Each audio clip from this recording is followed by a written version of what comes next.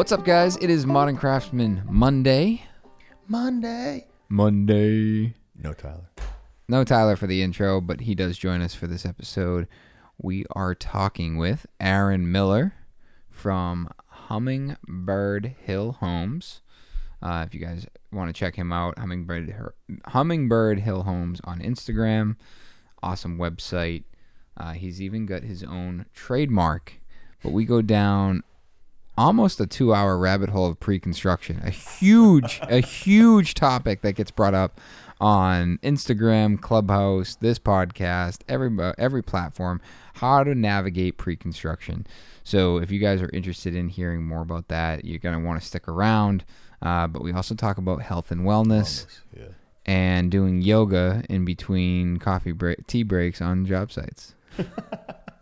It's a good one, guys. You'll enjoy it, I hope. This podcast is brought to you by Duration Molding and Millwork. You might have heard that James Hardie is dropping its Artisan line of beveled siding. If you're a user of that line, the folks at Duration invite you to try their beveled siding on your next build. Longer lengths, no required edge sealing, no clearance restrictions, easy and safe to work with, and the authentic look of wood siding. There's lots to love. And if you need special reveal or profile, that's not a problem either. To learn more about Duration Polyash products, please visit their website at durationmillwork.com and be sure to check them out on Instagram.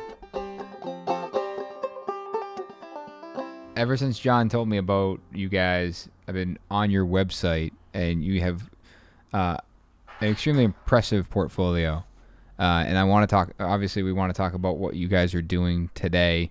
You look like you're very professional with all of your paperwork behind you and these large posters and presentations and etc. But let's get an introduction to who you are, and let's take it back to where you started. Yeah. So actually, I had probably a different route to construction than most. I worked in construction. I love when people say that, by the way. I know exactly. I'm probably repeating. No, it's good because I feel like a lot of people, it perks people up. Like, all right, give it to me. What'd you do? Would you sell a guy a pizza and all of a sudden he wanted you to build him a house? Yeah. So I worked construction through high school and university. But when I got out of university, I landed actually in a sort of corporate job, and worked through that corporate job in sales, marketing. Was transferred down to Minnesota. Worked in the head office there for 3 years. That's where my third daughter was born. So I have a little American on the Canadian side here, and then came back and managed the company here in Canada. So have sort of more of a corporate business background, and during that time, fixing up, renovating homes. I built 2 homes. This is in the span of about 15 years. So built a couple of homes. My best friend is an architect here in Toronto. So sort of was gaining some experience through that process. And then it was 2009. I just couldn't take the whole corporate America sort of BS and the craziness that goes along with that, and travel and not seeing your kids.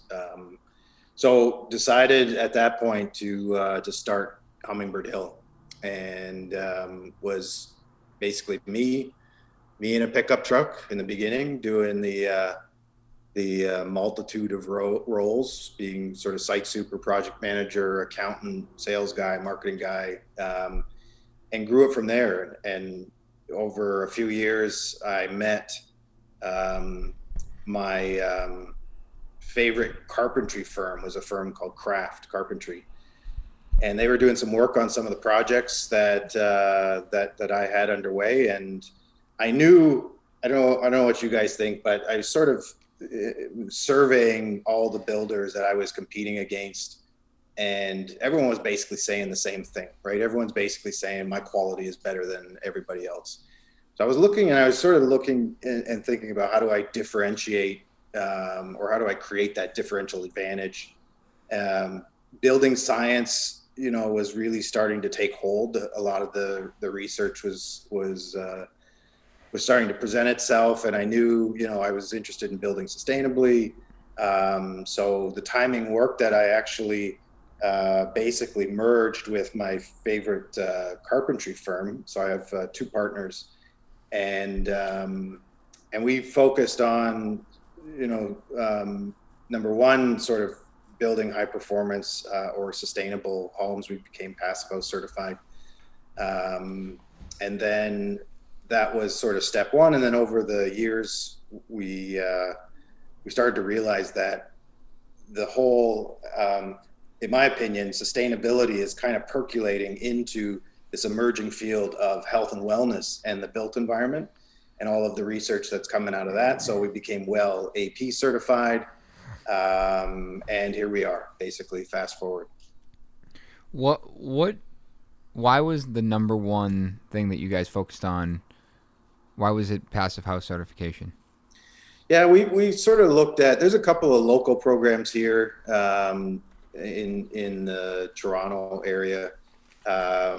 There's Net Zero, there's Net Zero Ready. I find Passive House is probably the best representation of the building science, in my opinion. It's not totally applicable, and to be honest with you, we actually don't build a ton of certified passive houses, but we take some of the building science and experience that we've sort of gained over the years and apply it to all of our builds, like air leakage rates, continuous exterior insulation, et cetera, et cetera. So we just identified Passive House as kind of, we knew we wanted to set ourselves apart.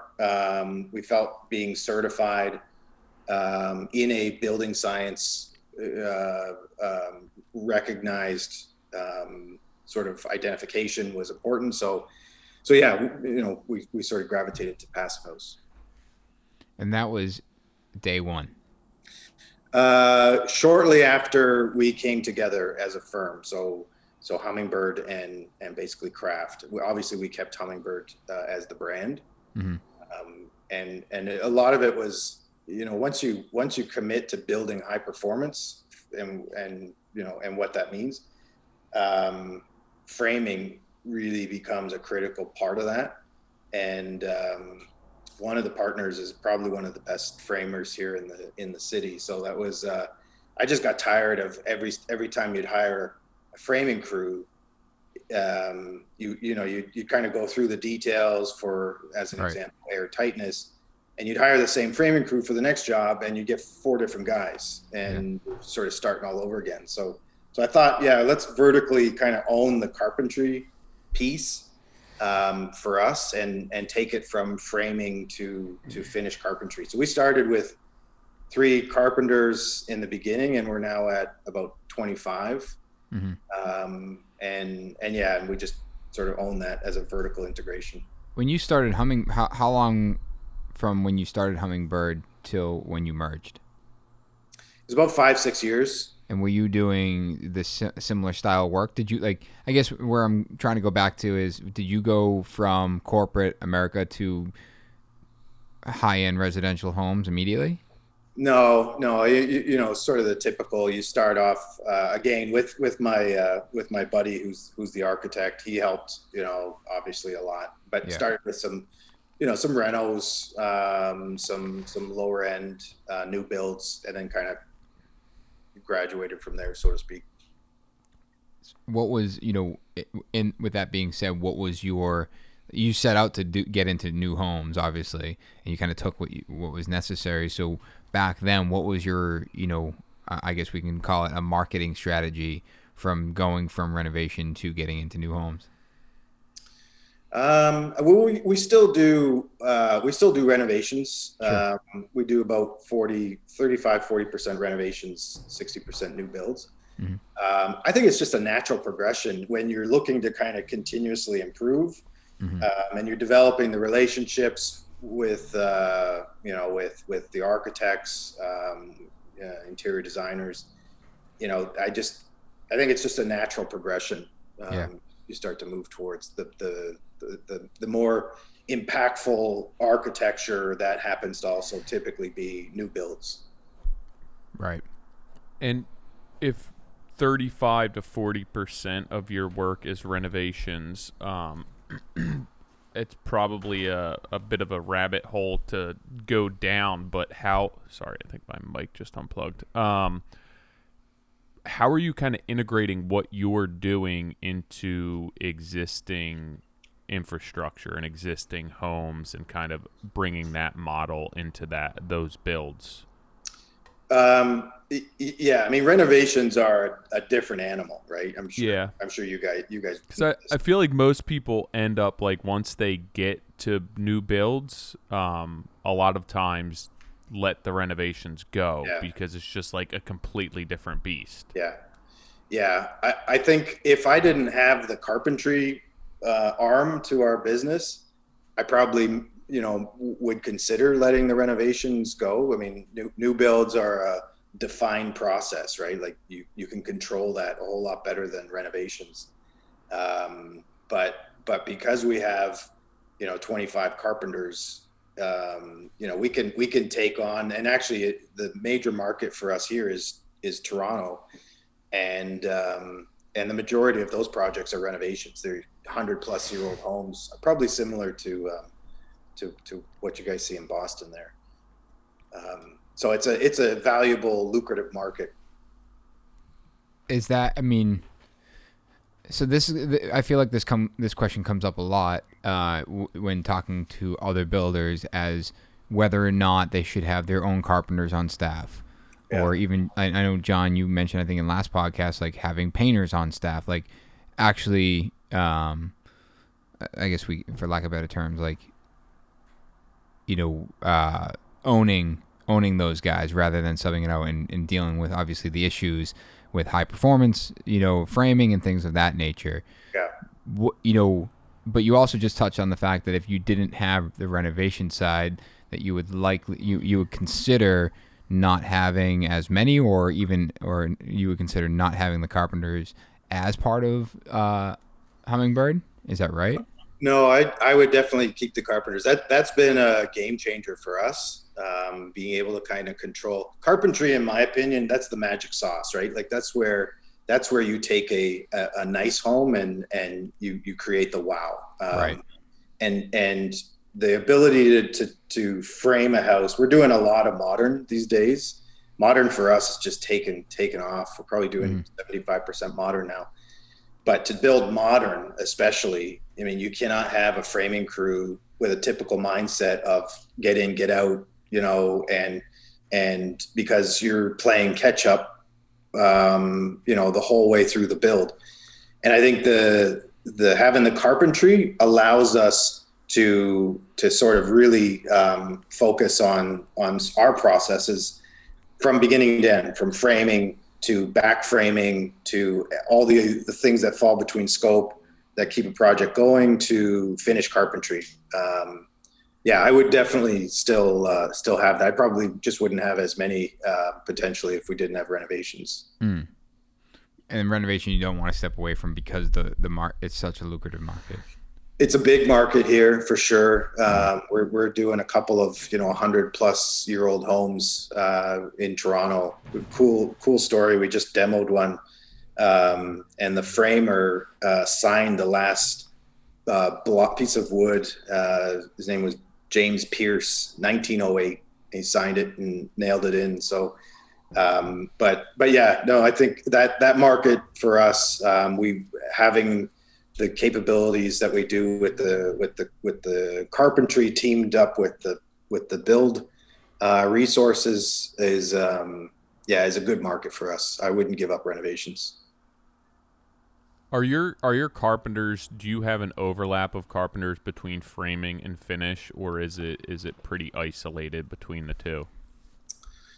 We've got so we've got guys we have one framing crew. That's all they do is frame. We're actually starting.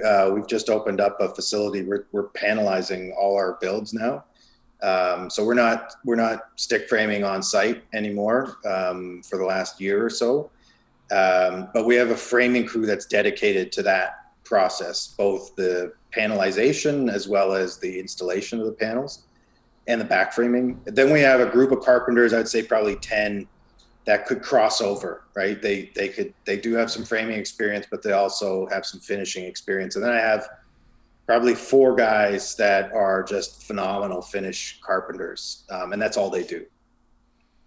Yeah, I would say it's important to have, at least to some extent, that overlap, especially if you're looking to do modern builds. Yeah. I think whoever's leading that charge needs to have a pretty comprehensive view of the finish line to be able to lead them.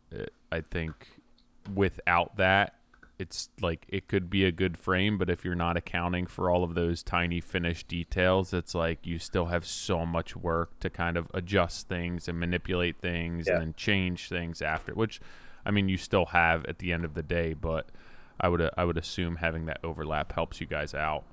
Oh, for sure. And we purposely actually have organizational meetings where we bring all of the carpenters in, and those discussions happen, right? Like the finished carpenters, if they feel like the framers, didn't meet the standard, they let them know. So there's when you know that you're going to be held accountable at the end of the day, along the spectrum of carpentry. You're absolutely right too. Modern just requires that next level of attention to detail, in my opinion. I agree with that, and I think so owning both of that is advantageous, and I can see, I would say that more people who are building houses would own like the punch list carpentry, coming back after the frame is done, fine-tuning, tweaking things, and then finish carpentry, but not as many would own the framing and the finish. It'd be subbing the framing out. And I think that, like, in order to be able to execute those details, you need to have that end goal in mind. And I think that handoff there, oftentimes it's like the subcontractor where they overlap a tiny bit, but it's also, there's like a defined distinction between trades, and then somebody else has to pick up. And a lot of times those issues get missed, or, hey, this isn't my problem, where you now have framers in-house who know they're going to hear about it at the end of the day if they kind of leave your finished carpenters with the headache to clean up. Yeah. And I think so you have somebody who's there at the beginning and then owning the same people who are there at the end, and like everyone has to be held accountable. Yeah. Yeah. So Nick's getting a framing crew. Well, no, I mean this comes up all the time about having carpentry in house, and and going back and forth between, even internally here, it's like we've talked about that in the past. Is should we keep our carpenters on staff, or should we separate them? Your carpenters are not necessarily framing. Like, no, they're not doing a new frame. No, and that's and right now it's a more of a hybrid where we bring in supplemental carpentry crews such as framers, and then we're handling the in between scope, subcontractor support, and then getting into the finish. But that's always been of interest, and that's kind of why we've always built the company with carpentry in mind, is that we want to be able to control the details, and that's something that we've dealt with before, is not getting the same people, or not getting on the crew doesn't have the same mindset as to how we approach something. And that's why I was interested. You don't see you don't see a lot of builders with a dedicated framing crew. Yeah, and there's a sort of a scale to it, right? Like you can't you need about, in my opinion, about 8 to 10 projects, new builds typically, a year. And you can kind of keep that framing crew going from one site to the next. So what is that like? I mean, do you feel as though, or like early on when you guys originally merged and you started scaling that, I mean, 8 to 10 new projects a year, it's a lot. Yeah, which we didn't have in the beginning, right? It was the three carpenters, the one head framer, were everything carpentry. They weren't just framing at that particular time. Mm-hmm. We kind of built the scale up to kind of supporting a dedicated framing crew. And now with the panelization, it's what we're realizing is, I'll give you an example. We just framed a 5,000 square foot above ground house, which would have taken us probably 2.5 months ish, give or take. And by sort of panelizing it and going through that process, we were to the roof. The roof is still done traditionally, but to the roof, we were done in like 2 weeks. So all of a sudden it's got us thinking about kind of, okay, this is really efficient, and all the other sort of pros of panelization that I'm sure you guys well are aware. So, but now all of a sudden you're flying through projects, right? And so there's another discussion around sort of the efficiencies of some of these things, the innovations of things like panelization. I would assume that helps you guys with the weather up there as well. It totally does. You're in Boston, right? I'm in New Jersey. Those two guys are in Boston. You're in New Jersey, yeah. So the weather is pretty similar to where we are with where you're at. We don't get like a crazy amount of snow. You go 2 hours north of here, and the area called Muskoka, they get slammed with snow. Yeah. But for us, for sure, whether it's the winter or whether it's the dead of summer and it's smoking hot, your efficiency is way better.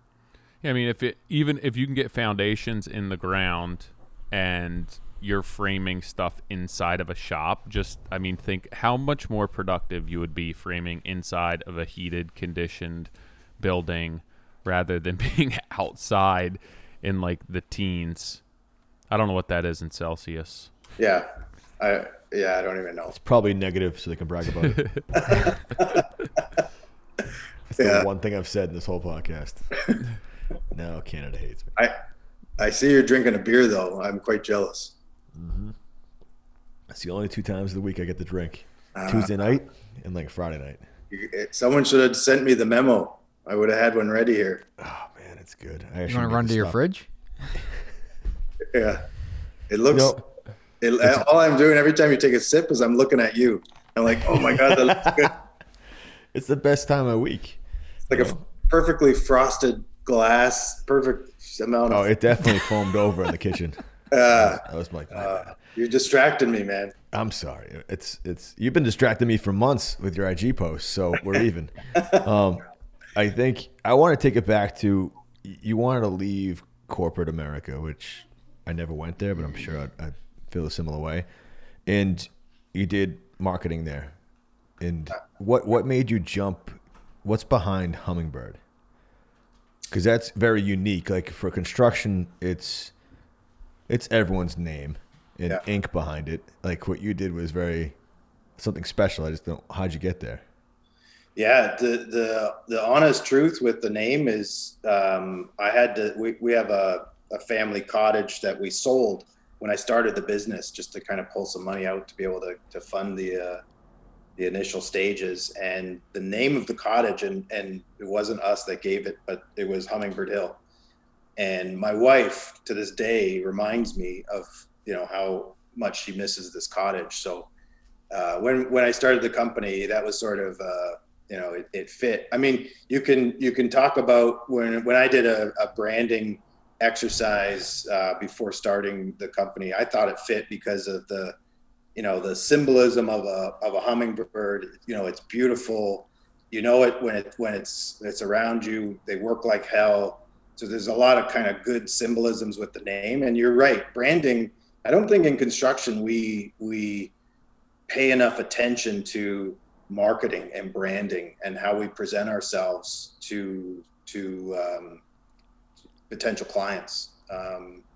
So yeah, I'm I do have a bit of a marketing background, and that's that's a big effort from our standpoint, is just how do we brand, how do we present ourselves. It's me looking at like I was saying, right, when I first said, okay, this is what I'm going to do, and I'm looking at all the builders, and if you look at their names or their taglines or what they say, it is literally the same thing. They're all saying the same thing pretty much, right? And they're basically judging their sense of superior quality on aesthetics and the fact that they feel they can execute the aesthetics better than anybody.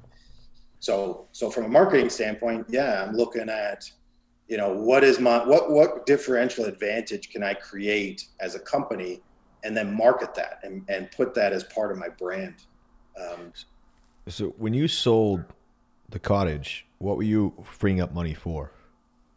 Just the like exactly that, like a whole branding, investment in website, the branding exercise. I had a few projects under my belt already. The marketing collaterals, the brochures. I did lunch and learns with architects was one of the early things I did. I actually brought, right as the zip panels were coming out, I brought our local rep here, Rob Rosan. We did a tour of lunch and learns with architects, and just, although it's minor, but just paying for all the lunches and investing in just communicating the brand. There's a lot of soft costs, right, that people don't appreciate when you're starting a business. That's what some of the funds were used for. Did you create a model, like a company structure to kind of? I remember when I started, before we started Vintage, I went bonkers, and I had this one notebook that has everything in it, from the company structure of like day one, what would it be, 3 months from then, 6 months, a year, and then I put figures to all that to see what, let's say, a perfect startup, what would it cost me? And I think we came up with $200,000. I'm like, I'll have to go ask. And that was like, let's pay for trucks. Yeah. Let's do all that. So that way we wanted to not, I think the decisions you make if you're thinking about money are different than what you would make if you were thinking about the passion behind it. So we wanted to start Vintage and not, I appreciate the bootstrap part of it. We ended up doing it that way anyways, but it was more of, I wanted to go into it clean. Yeah. And not think about, hey, how am I going to pay for this? That's why when you said you freed up some money to do that, it made me appreciate that it's like, all right, I want to have the right look, and then not have to think about what do I have to sacrifice to get the next check. Yeah. And I think a lot of us, I mean, when I first started my first company, it was bootstrap, but I was taking anything. Yeah. And that was a detriment to my success long term. And I never, ever got the time to focus on branding back then. Yeah. And I think that's what we did this time around. And I can't remember what caught my eye first, if it was the designs that you executed or just the branding.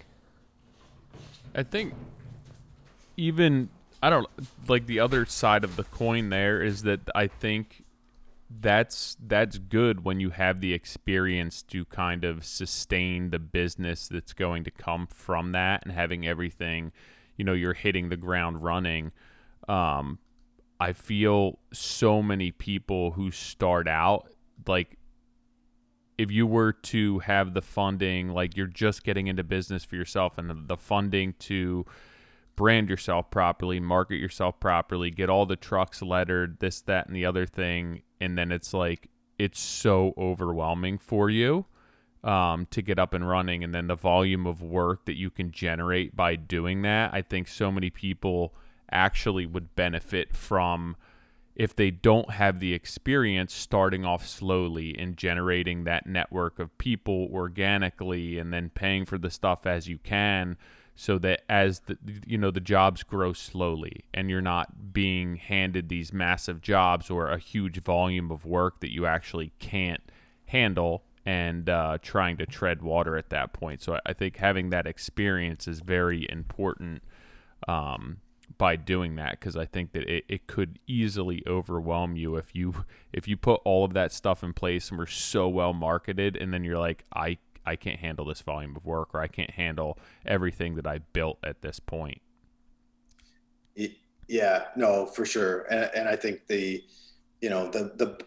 know what you guys see in your markets, but the bar for contractors here is pretty low, right? And it's not, if you can write up a professional looking estimate, you can present yourself well, and you've got the skill set to execute. It's not hard to get started. I think to take it to the next level, to really be able to execute those higher end, impactful architectural designs, that's where I think, how you present yourself from a marketing standpoint really starts to matter for sure. Yeah. But I agree with you. I think that beginning stage, you got to kind of grow in a sustainable way and do it in a smart way for sure. Yeah, I was just having a conversation with a buddy of mine today, and they're a landscaping company, and they cater towards more higher end landscape, using a lot of natural materials and really focusing on design. And they got some new trucks, and he was like, my boss wants to put like full wraps on the trucks, and like they're already an established business and everything else. And he's like, photos of our work on them, and he's like, I need to figure out a way that I can tell him to like use our branding, our existing branding, to create and kind of sustain this clean look, and then, be professional, have a well-designed truck, and that will kind of translate into like a not overly like flamboyant landscape design. Like, we want our branding to match what we're doing, and we're not trying to create this flashy look, and I feel like our vehicles should match that.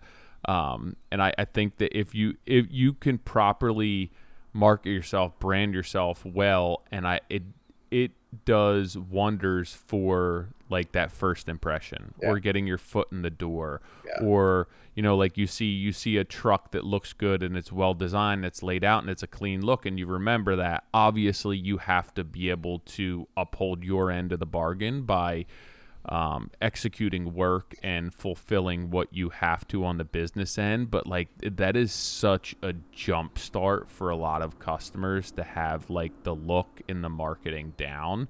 Where, I mean, I say all the time, if you branded yourself well, you could get your foot in the door with so many customers, and like, it almost doesn't matter what your work's like sometimes. And I see a lot of guys who are very successful because they're well branded and they know how to market themselves and they say the right things, but like their work doesn't match that, but they continue to get work. But the other part of it is, most clients won't know what their expectation is. That person's now setting it. So when they walk in the door and they see the picture, that person will just assume, the client will just assume this is how it's supposed to run. Yeah. For sure. And it's really tough because the correction part of it doesn't happen unless it gets so bad that it's out of the way. But you're right. I mean, I love your job site security signs. Like, I'm having mine printed right now, my windscreens. Because every time I walk, and I love that you incorporate the designers and you incorporate everyone that's involved, the architects, that it's such a simple, I think the whole point of what I was trying to say was, it is so simple to do. It's $175 for a windscreen, but to send them your logo, have it ready to go. So we're doing one that's like a double gate. We're going to try and do it for every job. And it's a separate logo. Cause I like your small, like just the bird that you have on like the corner of every one of your windscreens. I'm like, I don't have that. Do I do the V? Like, what do I do? So I hit up, Nick's, the website guys and branding guys. And I'm like, yo, I know I discarded that. They wanted me to have, like, Nick has the NS part. I was like, I don't need the VB thing. And now I'm like, I could use a VB thing, like just Vintage Build is like abbreviated. And so we're doing that. We're doing VB on both signs, and it says more home, less house. Because that's what we want to be doing, is building a home, and it's on the gates. And I got the proof back on Friday.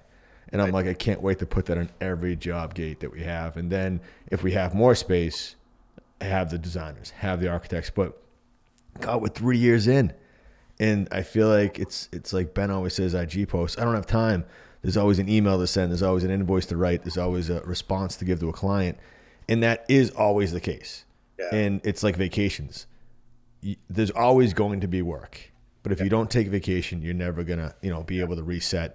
And if you never pull away enough to be able to do that branding, the next job, the next good qualified job that ups your, go a couple rungs up the ladder, otherwise you stay at the same rung. it's crucial. And I just love what you put up there. It's a great thing. The branding's dynamite. I appreciate the feedback. I mean, I'm always on our site supers, reminding them that how our sites present is huge, right? Like it's not only the potential clients that are potentially walking by, but we real estate agents, that have clients that are looking for building lots will drive by and they have a 5-second, first impression as they drive by your site. So how you present, both with the windscreens, how tidy the site is, there's not garbage everywhere. I appreciate the feedback because it's a big deal for me for sure. I'm glad somebody noticed. I mean, I love the fact that it's like people can do it on IG, like we all do. We write down what we want to say, but that casual driver, what you're creating there is that brand awareness. Yeah. And that's what people used to do in magazines. They would, I've read magazines my entire career, and it's like the same person is on the inside cover. Yeah. That you're creating brand awareness that person opens that magazine and feels comfortable with you because you're in a magazine. That's because that's how it was. How do you recreate that now that magazines are dying? And I think it's that. Like, as we're having this conversation, I'm like, why am I only doing it on these 2 jobs when I could do it on the renovation on Lowell Street? I could put it on both driveways, and that's a great neighborhood. Or the other one that we're doing that we're hammering, it's foolish that my stuff's not up right now. Like my little sign it's like a business card when it should be a billboard. Yeah. Right. And I'm like, what was I thinking? Yeah. I'm annoyed already in this podcast that I haven't stepped it up. Well, also customers, designers, people driving by, they like when the house is finished, they can say, yeah, they did a nice job. Maybe they don't understand the, everything that goes into that house and the full capacity of what was done. Same thing with the interior. They could say it's a nice kitchen, it's a nice bathroom. Things are executed cleanly. It's not sloppy work. But for so much of that project, they have no idea what's going on. So a clean, well-organized work site or, signage out front, maintaining a sharp-looking site, not messing up the streets and, tracking mud all over, that's all those people see for how many months, and that's all they really can base your work on. They don't understand if your frame is tight, if your insulation package is done well, if the plumber did a good job roughing things in, but they can walk in and tell if it's dirty or if it's sloppy or if the people respect what they're doing. And the finishes are the very end, but that entire process, they're judging you on like how tidy things look, and they don't understand what's going into it, and it's so important. Yeah, and I think, I don't know what you guys think, but I think having a clean site as a new trade comes onto site sets the tone. 100%. It sets the tone, and they recognize that, okay, I've got to up my game here. This is these guys mean business, right? So we're big on that. And John, back to your point, I think adding the architect and the interior designer sometimes to the windscreen costs us nothing, right? But the goodwill, the appreciation that I get from architects that, we are in essence investing in their promotion in certain ways. So you're investing in their design. Yeah. Already. You've invested everything you have into squeezing out the very best in that. Why would, I'm doing the very little compared to what you're doing. Like I'm adding them to the IG post. It's like, now it's like you promoted it, and I love it. And to Tyler's point, it's like they're checking the cleanliness, but imagine if you had the windscreens up at that crazy, color, whatever it is. I'm regretting, I wrote down, why should I pick black? Like we picked black with like a gray inset, and I'm like, yours are always flashy in color. I'm like, it's almost like Tyler getting them to click through. They might drive by my sign for the last 3 months and go, that's cool. But nothing is like when I saw his post the first time. I don't know what drew me there, but I saw that windscreen. I was like, I think it was one of your stories, and you drove by. Oh yeah. And I was like, oh, that's tight. And it made me stick around longer and then dig deep into it so much. I think I DM'd you after like a week of me looking through it. I was like, yo, I don't even know you, but we're getting together on the podcast. I'm like, because it is the amount, what you're putting into it and how you're portraying it, it can't be faked. And when there's so many people out there faking it, I wanted to tell your story or help tell it and spread it.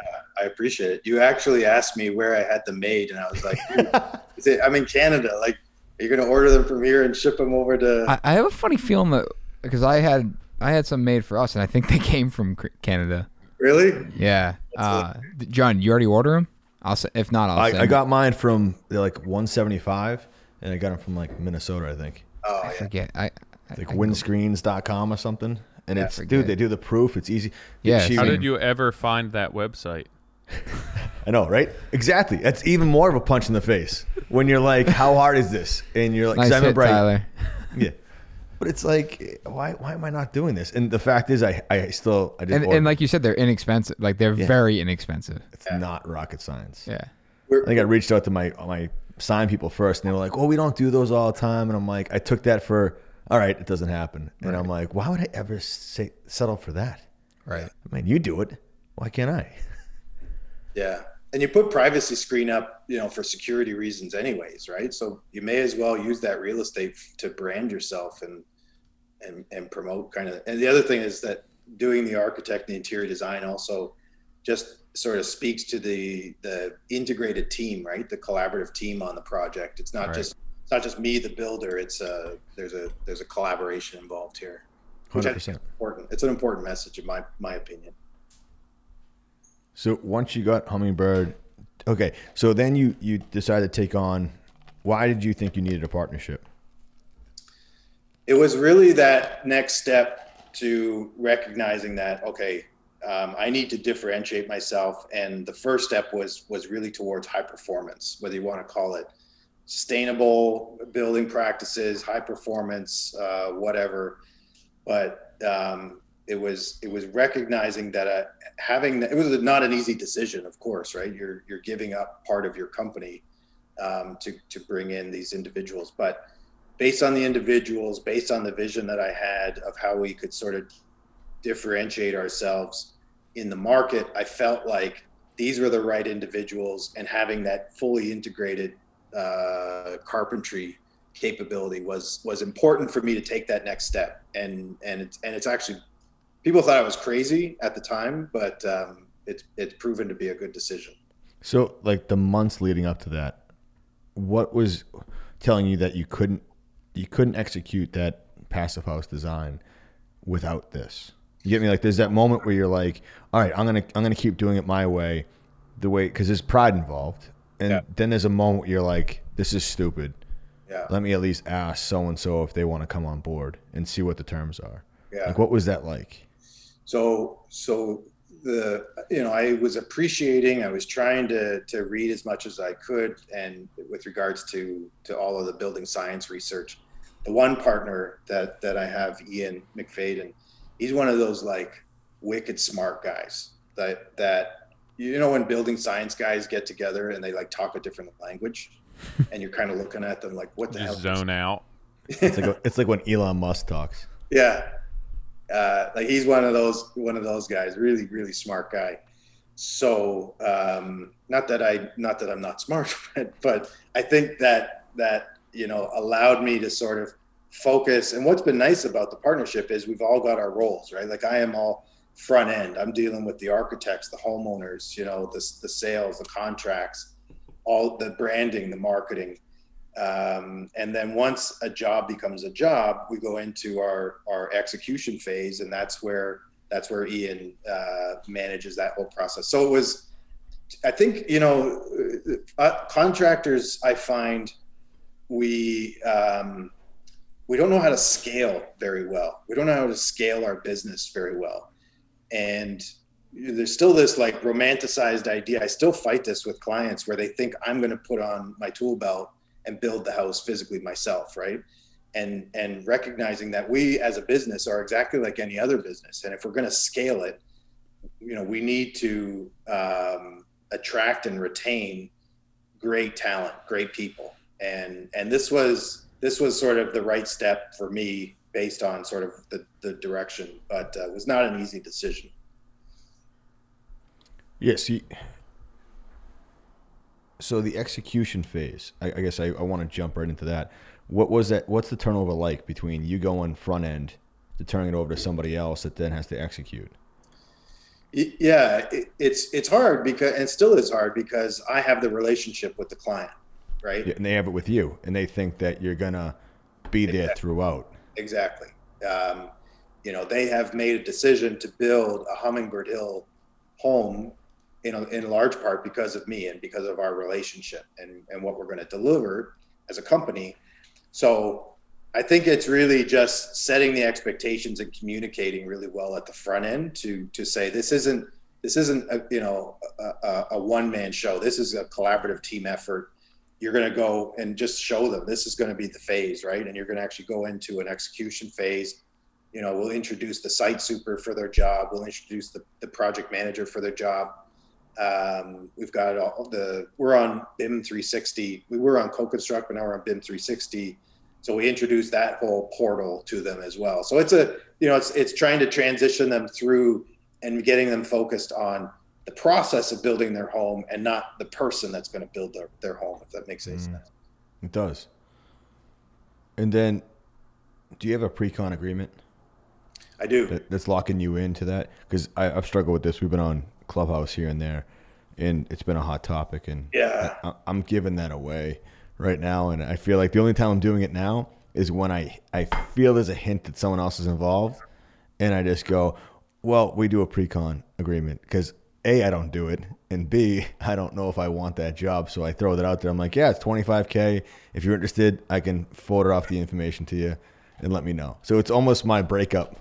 Like, yeah. So it's not on me, it's on them. So what's yours structured like? Yeah, we do an MOU, not a formal agreement, and so it's basically because we are trying to we're trying to promote a more integrated project delivery versus kind of your siloed approach that I think is flawed personally between kind of architecture, engineering, or architecture, design, engineering, and then construction.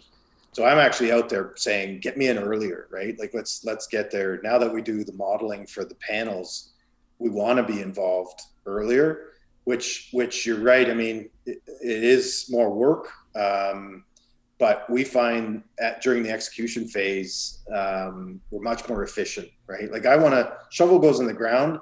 I want to be focused on execution. I don't want to still be dicking around with, we're still changing the design or we're not sure what to do here or there. So we do an MOU, pre-construction sort of agreement, get the deposit, and then float that through into the construction phase. And is that deposit non-refundable, or is that get given back during? I've heard it a bunch of different ways. I know. I only throw it out there as a scare tactic. Yeah, you're right. For the for the client that you potentially don't want to have, you make it non-refundable. But no, typically we apply the deposit against the project management fees if the project becomes a project. If it doesn't become a project, then it's non-refundable and we keep it just to compensate for the time and efforts that's been put in. So you said you call it MOU? MLU. Yeah. MLU? MOU, memo of understanding. It's just like a legal letter, but it's not binding. I think we call it a LOI, letter of intent. Yeah, so probably similar. Yeah. Yeah. This is the Canadian version. Yeah, we're catching up. So when you want to get in early, how do people want to trust you in order to give up, let's say, or sign on with you when most architects are gonna pitch the whole "we're gonna bid this out" process? Yeah. How do you counteract that? It's really about actually informing the architects and making the architects recognize. I personally think the way it's traditionally done is flawed, and it's the reason behind a lot of the issues that we deal with. Right? When you've got an architect that designs in a vacuum. Not to say that we want to design, but when they're designing in a vacuum, and then you've got engineering, and then that, depending on the degree of professionalism with the architecture firm. A lot of the firms we're dealing with, they don't even overlay mechanical onto structural and architecture drawings, right? So we're figuring out. I thought that was our job. Yeah. So when we, yeah, I know. It's like, yeah. That's that was the best reaction to that. So when back to those lunch and learns, I do lunch and learns virtually now with architects talking about the advantage of getting us. I don't want to have anything to do with the design, but we're now building models for the panels. We build all of our builds digitally on Revit first. So being involved at the design stage, we can have that voice around constructability. We can start to have, some costing parameters, because there's nothing worse. I'm sure you guys have all had it where they've spent months designing, engineering, interior design, get to us for the costing exercise to realize they're like $700,000 more than they expected to spend. And everyone's looking at each other like, okay, now what? The architects want us to be the bad guy. Yeah. Yeah. Sometimes, not all times. Yeah. Not the architects I work with. Yeah. Some of them are great, right? And we're finding the architects that we're working with want to have us at the table. To your point, John, about trust, that's the key, right? Is how do you develop trust? And it's really, for me, it's about showing them our process and how transparent it is, but B, our process and how much control we put back in their hands through this process, right? And then, of course, you're back to your reputation and your branding and all that comes into play for sure. We're finding it's a much better process when we can be involved. Build the models now is a game changer for us because we can run clash detections. We can figure out all the things that one could argue an architectural firm should be doing, but a lot of them aren't, right? True. So I guess this is where I get hung up, and I'm going to walk you through it, and you guys can dissect it. Is that I want it to be an intimate process. So for me to gain a potential client's trust, let's say I don't want to jump ahead, but let's say they know you. Maybe it's a referral. Let's just start there. So they know of you. They know your brand. They're not just cold calling you, and then I want to meet with them, do that initial consultation. It's free, but I want to show value. I don't want it to be like, hey, here's my contract, like have it folded up my back pocket so they can try and sign it by the end of it. But it's more like I also want to finish that meeting with setting the next one up. So it's like, how do I do this? And then I find myself, I can juggle a few of those and have no problem, but I don't ever want those people to make a commitment with money. I want them to make a commitment with trust and wanting to be involved with this process in me. And I find that the only time I put the pre-construction agreement out there is when I don't feel like it's reciprocating back and forth. Like I'm putting it out there. Like I could be other places. If you see social media, that we're doing X, Y, Z. So I feel like I need to be the one implementing that trust factor and making it intimate without that contract. And I know it's flawed. I'm trying to figure out from everyone else here, like what makes sense? What part do I incorporate it? Like, is it after? I know Nick is probably way more rigid than I am, and I get it. I don't know if I should take that as a compliment or as an insult. I'm pretty flexible. Well, okay, hold on. But the flip side of that is I'm giving away my time, my knowledge to someone that may not commit.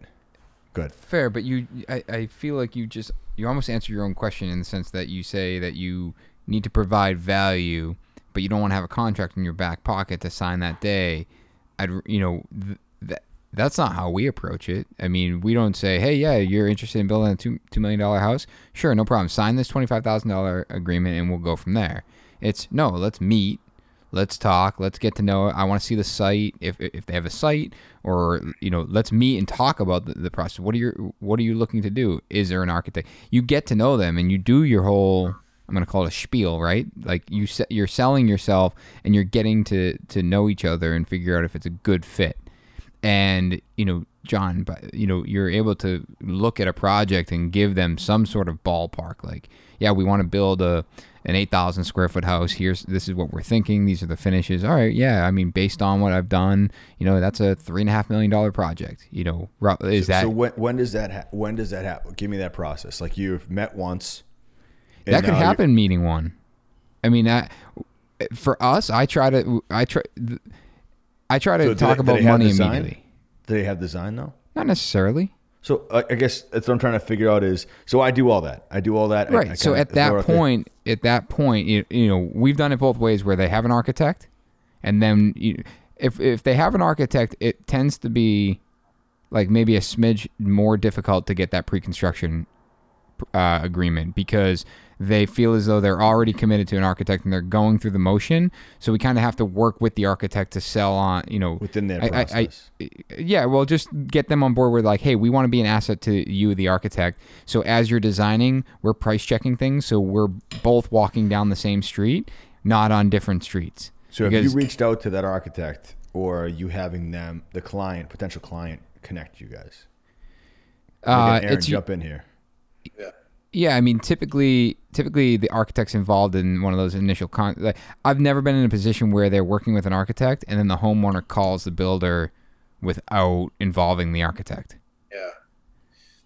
This is why I focus my efforts actually on discussing the integrated process with an architect more than I do anybody, right?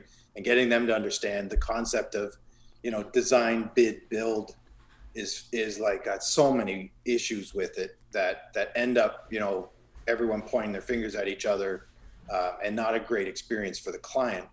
When I have an architect that agrees that having a construction perspective involved, not at the schematic design stage, but at some point, where you need some parameters around costing, around constructability, around options, having an idea about budgets, you integrate as part of the team. And I think I don't know about you guys, but I would say 80% of the clients that we build for have actually come through and been qualified by the architect. Yeah. I'm not coming to me first, right? So getting the architects to understand the benefits for them to integrating construction and engineering as part of this process and integrating a team, for us has been great. It's been really good. So when do you incorporate in your agreement? How early on? Like, break it down for me. In my process, where did I go wrong? Yeah, we do. I want to know. Yeah, so we do that MOU as a pre-construction sort of agreement. We have an industry standard here in Ontario called a CCDC, where it applies to all construction projects. That contract has to reference, your architectural drawings, your mechanical drawings, your structural, your interior. So I have to have those available to be able to reference them directly into that contract. That happens kind of at the before it goes in for permits, is when we put the formal contract in place in front of them. Okay. So you are having a couple meetings for sure before you get any money involved. You're putting some time. Oh yeah, for sure. I think it's in our industry. I don't know how you don't, right? Like, agreed. That's where I get hung up. Is that I get it. Like right now, let's just take it back. I have a project that was referred to me by two people, and I like it a lot. I dig it. The architect has some schematics. I kind of went through it, and with lumber and obviously the windows are what catch me off. Is like, hey, this is going to be above standard. So what I've come up with in my head, which we haven't done, usually I would just send them, hey, here's a rough budget.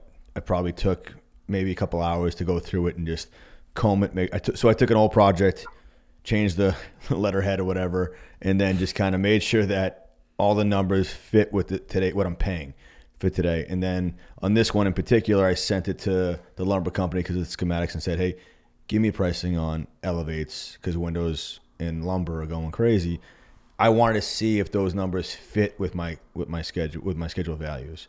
So then the epiphany I had over the weekend is, which I've been doing in my spreadsheet, but I haven't been giving it away, is I'm going to put a column and say, instead of like, I know Reisinger told us he does good, better, best. I'm going to take the column of what I'm projecting for this project, which is a projection, And then the left column, I'm going to put the average of the last 3 homes, that value. So that way, when they see it, like there's 2 products right now that I really want. And I don't think I have the project enough to be able to say, hey, we should get involved in an agreement. So I want Nick Stein to say something. But it's no, I mean, I'm in a similar position, and because you're thinking that there's probably a few other people. Well, I mean, one, they're saying, hey, the architect wants to send out the bid, and I've already drafted a whole email saying I think that's a poor process, but I don't know how to back that up yet. So I want to go. That's tough because you're putting yourself not on the architect's side. I'm on an island. Right. So we all talk about how we don't bid work, but at the same time, I'm sure that all 4 of us have been in a position and been presented with a project that said, "Screw it, I'll bid this because it's worth it." We had one come in today. I'm like, yeah, I get it, but if the client wants to bid it, that's a job I'd spend 3 weeks bidding because I want that. Right. But as far as knowing when to introduce it, it just you can bring value. You can spend 4 hours and put your preliminary estimate together and say, this is just how I see. Like, you're way early. This is how I see the project unfolding. That's what we just did with a smaller project. We went through, spent 4 hours with it. This is how I see the project unfolding. I know it's over your budget. Here's areas that we could possibly value engineer, and this is where I think we could get down to. But I've already communicated prior to giving them that, like in the first meeting, I've walked them through like, hey, we'll totally down to, we're getting to meet each other today. Next steps is going to be, talking about, we'll get some sort of preliminary estimate put together, just how we see this unfolding. But from there, what I suggest is that we get involved. We take a retainer and we get involved, and we're the pricing asset to the business, this project. We are going to be an asset to you as the client and the asset to the architect as a client, because what that will allow us to do is, I'm repeating myself a little bit, but as design is unfolding, we're pricing, and the client always feels as though that the design is you get the reins. Like ultimately, John, you said it earlier. It's like we end up being the bad guy because we price something higher than they expected. We bring reality, which right where it's like if you're going through the whole design process and Johnny's holding the reins, that ultimately you have the control of as to whether or not that design takes a hard left at the end and then throws the budget out of the window, and then you come in the wrong. So I don't want to be involved in that process. Out of all the things in this entire thing, I don't want to be the money guy that early on pricing stuff, because I don't want to burn out. I don't want to put my subs through the fatigue of having to price sets. So go ahead. But you're not necessarily getting your subs involved yet. So I look at it like the way I explain it is, if I get an SD set, so we're like 30% designed, we're going to spend 30% effort towards that. So we're going to go through, do our takeoffs. All right, well, you got, 500 square feet of tile that needs to be waterproofed. It's cost me $25 a square foot for material, waterproofing install. All right, I'll throw that. At this point, you're doing, at least for us, we're doing our takeoffs and we're putting numbers in there, so it's computing something out. When we get further along with design, like to a 75% set, that's when we get a little bit more effort, and then we're pricing. We're pricing with vendors and we're pricing with trades, because at 75%, if the budget is on track and the client, you're meeting along these points, like they're delivering a 30% set, you're delivering a 30% budget. So the client is, at this point, everyone's on the same page. So when you get to 75%, getting your sub involved, you're not risking wasting their time, because the job is getting more and more committed and more of a reality for you. Yeah, but the other part of that is I point blank in that first meeting say, having a sub bid something right now, it's not a real project. That's fine. No matter how, because my point is if you add fluff to every one of those line items, that project may not be feasible. And the reality of that product, so I hate that. Nothing against it, Nick. Not you at all. I hate that entire thing, because it's you're almost coaxing somebody along to get involved, so that way they have something committed the same way they have the architect, where now you're committed just on time alone, and that they're going to go with you. I've said to clients before, I'm not going to bid this out. Like to any of them, I said, I'm not going to bid it out, because the odds of it being a real number from any of my subs, because I know how busy I am and I know how busy they are, that they're just going to throw crap at it. And if I throw enough crap at the wall, then the number 15, 10, 50, whatever, 20% float, that product's not doable. So for us to get what's an accurate number. What's the difference between pricing it and not getting a real number from your sub than not bidding it and going into the build? You're going to end up spending that money anyway. No, I'm going to use past products that I have that are going to show me exactly. But that puts your subs into, they have to back into a number. No, I'm not committing to that number either. I'm going to find out if the feasibility study works that early. So what I was trying to get at before was, I'm going to put together this budget. Is what I'm sending out tomorrow to both the people. One's at Patrick Ahern House, and the other one, which they went against Patrick and my architect.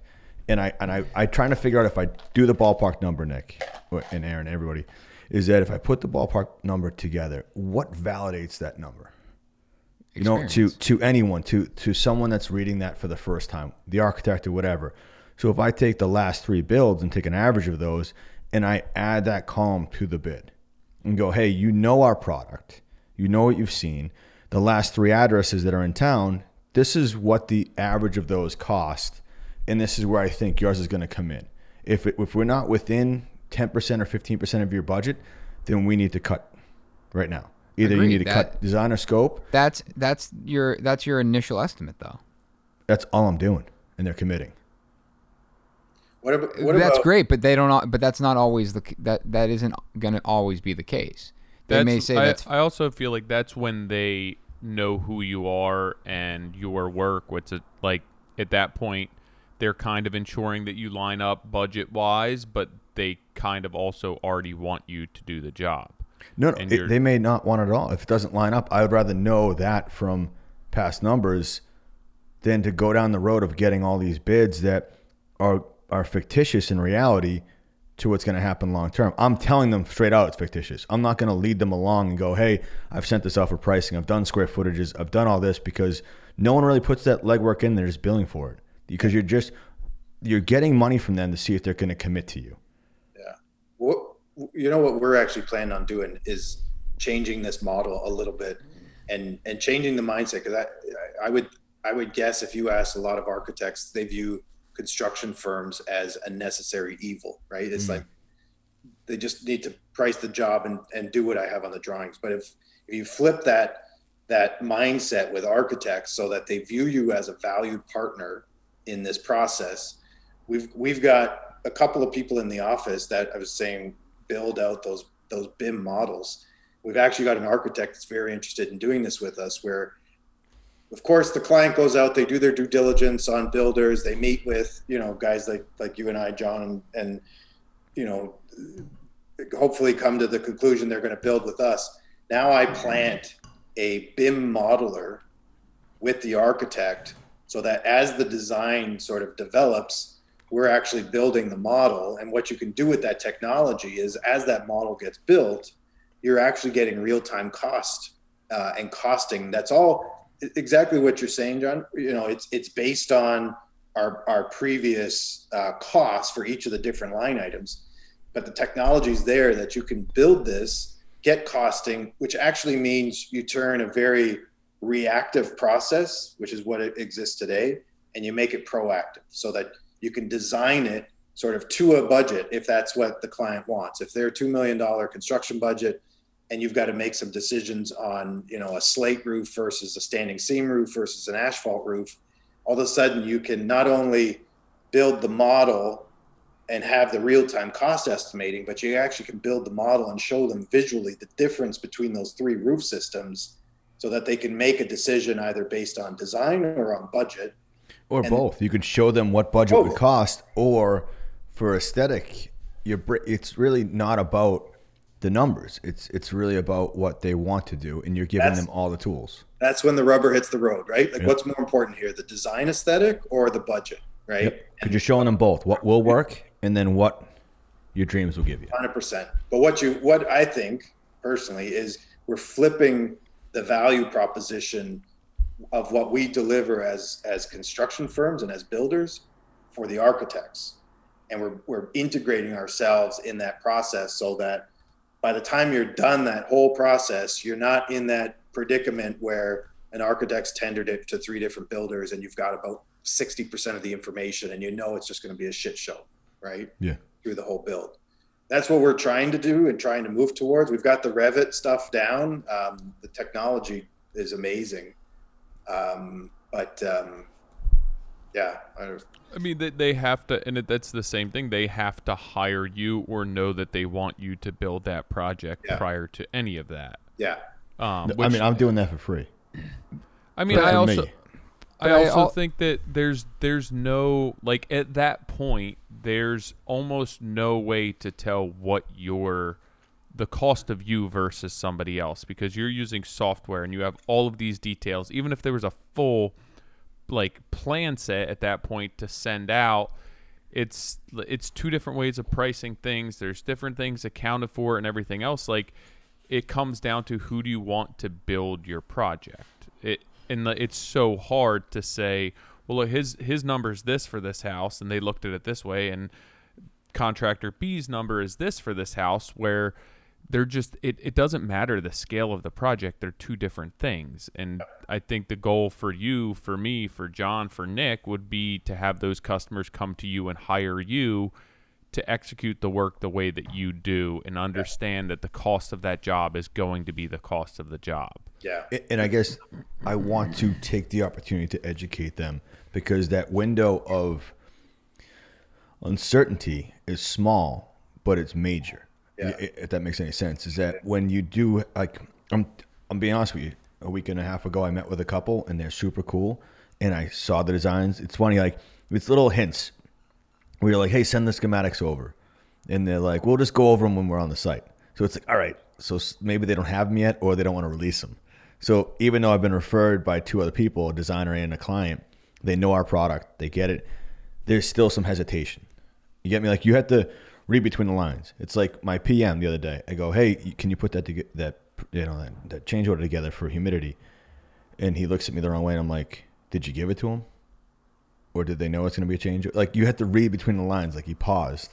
But it's the same thing. I was like, they didn't have the design. And I'm like, all right, so we get there, we walk it. They were all excited. Like, I pulled up, and I was like 6 minutes early, and she shot out the front door. And I was like, all right, so I'm crazy, I know. But it's all these little moments that I'm either putting a check on one side of the line or I'm checking off the other side of the line, because I can't. But I also think it's important to note, like, there's going to be that type of client that's okay with getting a rough idea and then going from there. And, the other side of it, because, yes, we've been in that position too, where we've gotten that preliminary estimate and we're good to go. Or, it's, hey, from here, we're good. That pre-construction agreement is also, it's for pricing, it's for scheduling, it's for feasibility, constructability. It's being part of the meetings with the architect. Those are all trigger words. What does that mean? It means that I'm writing mine right now, and I read through what someone else gave me, and it's all fluff. I can send you what we have, but you just said scheduling. What are you scheduling? You putting a schedule together? You're putting a schedule. Yeah. So you're printing off one that you had that's going to take you 10 minutes. No, between us, we're in the nest. We're in friendly nest. I know we're in the every job's different. I mean, it's close. I mean, how long is it going to take you to put the schedule together? I get it, but the point is that as the trigger here is that as the design unfolds further and becomes more detailed, our schedule and our budget becomes more detailed. And the reason that we do that, for that particular client, is because they want to understand. They want to see those micro changes. So yes, at the end of the day, they don't really know, though, do they? From my experience, as limited as that might be, yes, that's what they want to see. They want us to see. They want to see the work go into it to make sure that is that what they think they need to see to validate the money they've spent on the pre-con agreement? Yeah, that's never been in question. The money. Sorry, go ahead. No, go ahead. I was just going to ask. Do you guys use cost plus method? Yes. Yeah. I mean, that's the conversation I have with clients always, is whether I buy the wood or builder B or builder C buys the wood, it's the same cost. Right. We have a process that's fully transparent to them. They're going to see all of those costs. So really what they are comparing is our percent as a builder versus builder B and builder C, right? And then the conversation switches, because usually we're between 1%, maybe 2% difference. It's a close race. Yeah. It's always close, right? And so once you start to make them realize that that's actually what you're assessing right now, in addition to, of course, the quality. But if you've been referred by the architect, a lot of that's been pre-qualified. And then the conversation switches to the process that you have that shows them the transparency and the control that they have to be able to manage the costs, right? If they have a specific budget in mind, it's less about, okay, what's the cost per square foot, or how much do you charge per square foot? And it's more about, okay, this is really what the drivers are to your costs and your budget. And you have the control we have a process where we sort of provide them the control to manage it to a budget if that's what they want to do. You're right. I think that's the key part, is that, Nick, I'm not saying you're conforming to the machine, but I want to be able to kick out a number to them, and then I want to walk through the design with them and go, hey, what is it that you guys want here? I want to learn more about this, but I don't want it to be about numbers.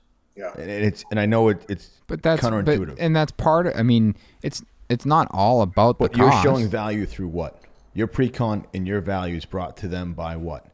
By schedule, showing them. No, that's the paperwork that comes along with it. That's what you described to me. That's all I know with your system. We're specifically talking about the budget side of it. The value is being part of the design process, and being part of the design process is making sure that they're getting what they want. That we're not leaving anything on the table. That if they've communicated a $2 million budget and they can't afford everything that they want, we're still looking at it. All right, well, it's $2.2 million. So is that extra $200,000 within reach for us to get 100% of what you're looking for? But I think the model is, do you show them what $2 million gets them? Of course. We look at it, if we're pricing a job and there's a target budget in mind, we're going to hit that. We're going to get to that number. But before we get to that target $2 million, we'll just use that as an example, we're going to price it out as exactly how the design has unfolded. And that might be $2.8 million. And we're going to communicate that just so they understand that, hey, we're 2.8. This is how we would get down to $2 million. And usually... And you got to that by having it sent out for pricing. Not all the time. No, it depends on how detailed the drawings are. If the details, if we're only at, again, like a 30% set, then we're putting less effort into it. We're looking at a big picture, like, over. We're doing one right now, and what it came down to is the house was just too big. We had to cut square footage in order for us to drive that number down. And most of the time we're getting, column A, that's column A and column B, and then we do a column C where it's, hey, 2.8 million gets 100% of what you want, 2 million gets you 65% of the way there. But if we were at 2.2, you're actually at 95%. That last 5% is really what's driving that cost way up. And if we just scale back that, so we're bringing to the table value in the sense that they don't ever feel as though they didn't know what was within reach, whether that's financial reach, whether that's schedule reach, or scope reach. But the value is the builder being involved in that design, being in those meetings, being able to, when they talk about, hey, we want to do a wide open ceiling here, and this is what we're thinking. John, you can be like, well, that's we just did that at our Oasis project, and that's gonna require steel. Just making sure that that someone that's done it before can comment on it, and it's not just they're not just throwing things at the wall in hoping that it fits within the budget, where it's that might trigger you to say, hey, listen, that's not what I was considering in this project. Is we weren't thinking superstructure, we weren't thinking structural steel, but we can do it, but we just have to be cognizant of the fact that that can potentially drive the cost. Do you guys? Does any of you guys do a tender? Do you guys participate in tenders or no? Like a goaltender? I don't play goalie. I play defense. What is it? Where the architects tender the drawings to 3 builders. That's almost I think the it's pretty majority of what happens. Yeah. Yeah, I think that's pretty common. Yeah. Yeah. We've gotten a lot of our projects where clients come to us and they want us to do the design as well. And then I'm not a design build firm, so we'll kind of acquire the architect that we like to use and kind of go that route. That's why one of those projects came to us that way. We offered up 2 architects. They went with one of them. One of them I don't have an amazing relationship with, which I'd love to, Ahern. So I'm like, how do I get ahead of it and show value without? That's what I'm saying. Like it's gone out to now it's in design, and it's like I know that they have their own Rolodex of builders, and I'm like, I know I'm doing one with them, but I'm not in the top 5. Let's say I'm not in their top 5 videos that they like to watch on YouTube. So it's like, how do I get there? And I want to show that by going, hey, this is what I think this is going to cost. And how I show that is this is that spreadsheet, and this is what the 5 last builds are, similar square footage, similar details you sent. So in that initial meeting, I'll ask for, when I walk it, it's almost no budget. It's nothing a big pitch from me. I'm really trying to get a lay of the land, trying to understand, why'd you guys buy this property? You've already committed to that, and it shouldn't be designed, and then you dilute the builder because the design's already done. And it's like trying to figure out what's important to you. Right. And then see if they want to ask about process, see if they want to ask about anything. And it's tough, and I just feel like I can put together that budget in probably 3 hours. Meaning put it together and then put together the line item next to it that says it's 300 line items that show an average of the last 3 houses. And I think that's what gives clarity to that and goes, all right, you've already committed to this design. Both these products we're talking about have already committed to an architect and are doing that off reservation without any builder involved. But they're still talking with me in the meantime. And I'm like, 15 years ago, I still got this. I own that. That's my build. I'm putting a sign out front. And the reality of it is it's not the case. So I'm like, how do I stay like Swingers, the movie? Like, when do I reach out again? Is it every 3 days? Is it day too early? Is 5 days too late? And trying to keep it on and want to be a resource. And there's other projects where it's yours. Like, hey, here's the designer. They sign that designer up. And that's what we've been doing a lot of is that, hey, we don't sign a pre-construction agreement. If it's design, if it's renovation, here's an architect, here's a designer. Do that, and then they'll both let me know when they're ready, and then we'll go. So I guess I'm running on a bunch of different ideas, but I'm not rebelling against you, Nick. It's just that process, and that's why I probably haven't done a pre-construction agreement because I know how volatile pricing. I just got a call yesterday that copper's gone up, and that electrical, a roll of 14 too went from $50 to $106. Yeah, like the pricing I gave them, lumber prices are good for 10 days max. Like, but let's remove that for a second. What about everything else? That's a huge piece, though. No, I'm not. I'm saying the thing that you seem to be caught up on is the value of providing pricing. Forget the pricing. What about your? So I've done this process, Nick. Just to give everyone that's listening a kind of heads up. I've done this. I've done your road. I get it, and I find that it burns more time and gives a false sense of comfort and relationship that people are more aggravated at the end of it, depending on how it comes out, because they've put their faith in you to make this happen when you want to blame the design and it's not you. And then you've done 6 months of pre-con that you've been paid $10,000 for. But the reality is I could have made a better connection with somebody. I'm saying me, because I only know me, with someone that if I didn't do that agreement, didn't commit to them with that money and done that, and I could have met 2 other clients that were perfect. That's what I'm trying to vet out, not how to close that person with that agreement. I want to know what's the best use of my time and how to vet that. Yeah, I mean, I get that. I guess, there's still a lot that goes into vetting that process and vetting. And if, you're rather than doing it for free, you should be paid for your time. I mean, if we're talking business, I mean, it's, just strict business, right? Forget the client relationship side of it. and or what the value is. It's the value is what you bring to the table. The flip side is that you're making money doing it. It's not to get them to close and do the project. It's not about that. It's about making your value. You should be covered for the time that you're putting into it, and feel as though you're not taken advantage of. So it could be a great experience all the way through, and at the very end things don't work out, and it's like and that situation that stings. It's like, man, I've put all this time into it, and everything was going well, and you know what, they decided that they don't want to do the job. And whether it was blamed on putting the faith in the builder, or they just chose to not work with you for whatever reason. It's like all of that time, in my opinion, it should, like, you should be paid for that. Yeah, I don't disagree with that. I mean, the reason I do it is because I know that everything's so price driven, and I don't want to waste my time. I'm basically trying to get rid of the tire kickers up front, where, even for example, there was 3 jobs recently that came up that there was no design involved. It was basically ripping stuff out, putting it back in place. And I couldn't use that angle to be like, hey, bring us in, we'll sort out the design, we'll handle all of that, and we'll price the job at the same time. So we couldn't do that.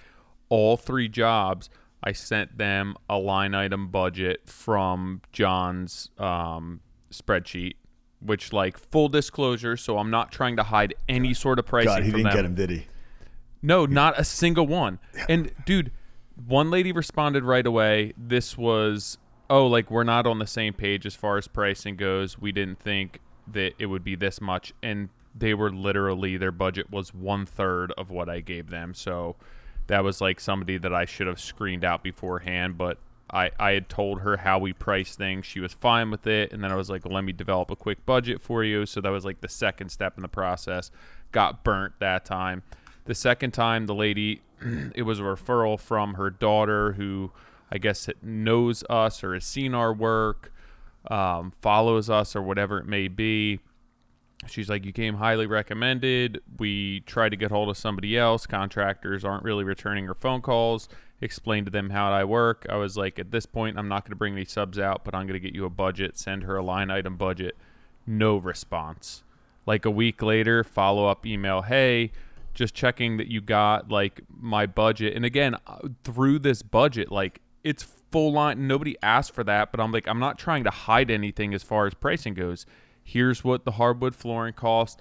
Like, just so you have an idea. And this budget, like, it's, I touched base with a couple of subs and ran some things by them, but it could change. But I also feel that it's pretty realistic.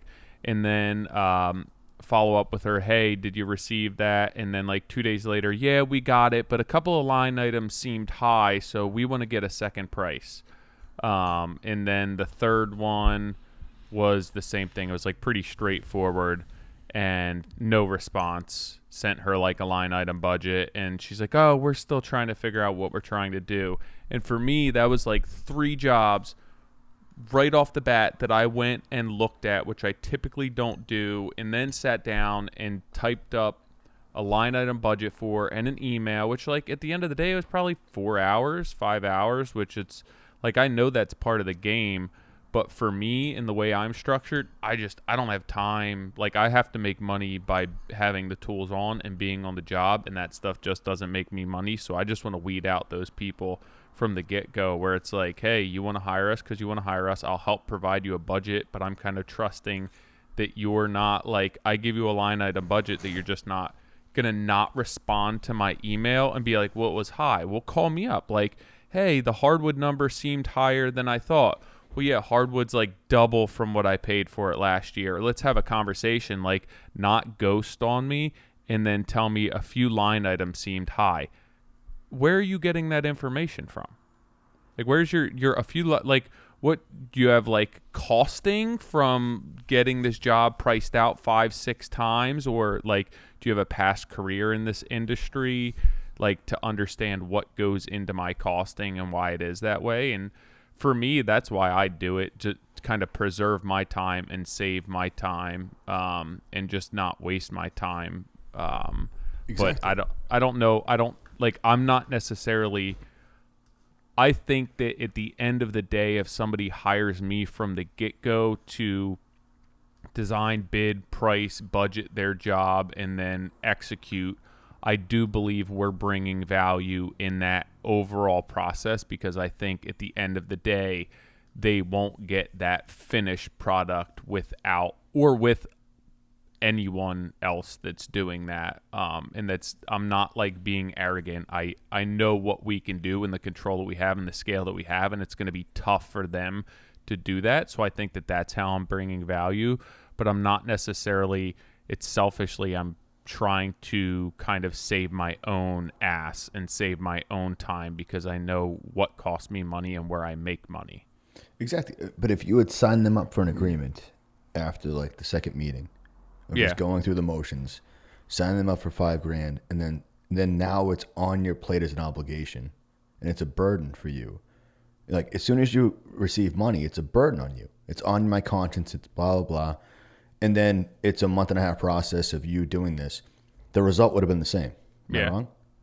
No, potentially. I also, I wouldn't sign somebody up for that without having like a loose budget in place. So I do kind of start throwing numbers out there, and then like, it is slow. I'm not necessarily not giving them any sort of budgeting beforehand. But I think that at that, like, if I signed somebody up for something and I knew that my numbers were way off, or I gave them a low number and then we came in at a higher number, hey, what's the conversation? Like, this one job, you wanted a herringbone oak floor, and like, okay, well, it's more than you thought. You can't do herringbone in that room, so let's sort out other things. But at the end of the day, I feel like if somebody comes to us and hires us for what we do, they'll understand the cost associated with that, and then we'll make that project work however we have to. The other thing for me is that, like, I'm fine investing my time in that up front, because I only need to do a few jobs a year. So that like locks me in, keeps my schedule. And then I'm not doing that with every single customer who comes to me. It's only customers who I really feel are a good fit, that we're a very good chance of doing the job. And there has been maybe one or two people that designs fell through and we just couldn't hit their budget. And looking back at it, I was unrealistic with my numbers in the first place. And I probably, like Tyler, you said, locked myself into a situation that I couldn't get out of, but I shouldn't have ever even signed them up for that design in the first place. So Aaron, we'll get back to you in a second, but if so you gave that potential client a ballpark budget, then they came back to you and said, we went down the road where people bail. What about the people that come back to you and go, yeah, it's pretty close? Now you sign them up. Yeah, is that how it would typically go? What usually ends up happening is like, hey, I mean, even so, that garage gym, right? Like, that design wasn't that design when they first came to us. It's how much money do you want to spend on this space? And like, the number that we wound up at was like twice what we initially said, because I was like, I don't know what you guys want to do. It's a garage right now. You say you want a home gym, but we don't have anything. I don't know your aesthetic. I don't know anything. I could do it for this much. Like, that would get you a really nice home gym. In my head, I had no clue that that's what they wanted for a home gym. So then when I start meeting them, and like, at this point, it's like, they're serious about me. I came referred. They knew my work. They had looked into things. They had called a couple of customers. So at that point, I was fine signing up with a design contract with them, and was like, but still understand that this number, there's nothing on paper right now. So that number doesn't really mean anything. But what we did is we did like one round of design, and then we priced it, and then he added stuff, and I was like, it's going to be this much more. And by the end of the day, like, they said, hey, this is more than we thought it was going to be, but we understand what we're going to get. It's going to be nice. we finished the job and he's like, I knew it was going to be nice. I didn't know it was going to be this nice. So like I left money on the table at that point, right? But it's not like a hard, distinct line in the sand where I have this process and it's the same process for every customer. Like, I'm only going to sign somebody up for a design contract if I truly believe that we can do that job. And like, I want to do that job and I like the customers. I'm not just going to sign them up to like lock them in and lock a job on my schedule. It's like, hey, if you guys are serious, you want to hire me, then you can give me a deposit towards the job and we'll start working on the job and designing the job and all the pre-construction stuff. And we'll have to sort out all those details, but it's not that process. It's not like it's the same exact thing for every single customer. And I could hand this sheet of paper over to anyone and they could follow that. It's based on a lot of gut reactions, a lot of instinct, a lot of pauses and a lot of looking down and a lot of things that kind of, I'm with you 100%. Like a lot of tailoring that to each customer. And like, honestly, these people who came to me, I didn't have anything that I could offer to like, be like, hey, are you guys going to hire me or are you just pricing this out? And like told them I don't price jobs out and then like send them pricing. And then sure enough, we're going to price this job, which like, I don't care. You can price the job out. I know I'm going to be more money but I also know that like, so when you go and get somebody and he's pricing your floor, it's not the floor guy that I'm using. Like I'm bringing somebody in from another state because I want like you to have a really nice floor and you just have to know what you're getting. And at that point, I think that if you're not hiring me to do this job, maybe it is too much money and you don't need to pay that, but you also don't want that level of execution because you won't get it if you pay less. But I think the other part, I mean, what helps in what my process is that I put that ballpark budget together and put it on there and we're cost plus. So if you don't use that line item, it goes back into the piggy bank. So it's not like with the lump sum, which I think you'd be crazy to use right now with the fluctuation of numbers, unless you put a massive amount of float on it. But that's a great asset there is that, hey, we're open book, we're transparent. And if you don't use it, whatever. And then at the same time, as we go through it, I tell clients, I'm going to bid out the demolition, the excavation, all that stuff with my 3 core people. We have 3 to 6 people. We'll bid it out with those guys. I know who I love. I'm going to give them last call on that. I'm going to have 2 guys look at it. I know what the numbers are on the budget. If it looks great, we'll buy it down. If not, it might be a little bit more depending on what soil we hit, blah, blah. The limit of what's going to go wrong is through the dig for a new house, for me. Because after that, it's really just execution. And if numbers go crazy like copper for electrical went up, then, I'd let them know as soon as I got that phone call, But it's like I can really gauge that and not really have to worry about it. So and then I can present to them, hey, we're doing this. This is asphalt. This will hit your number. Here's a rendering of what it looked like. Do you want to go with that or not? And I get it. It's more of an organic process, and I think that's what I love about it. Yeah. There's nothing structured. And I know to grow a company, it needs to have some sort of a structure because otherwise I'm going to do it all the time. And that's why we've kicked more towards architects, because if I'm hand drawing or if I know the detail in my head for that pigeon return or whatever it is, then I can never delegate that. And that's where it's been my biggest flaw for the last 2 years is in how do you do that? So we've made aggressive movements to, get more things on paper. So that's the best I've done in the last 2 years. I think the challenge from my perspective, big picture, is we're still in a process that's forcing us to react constantly, right?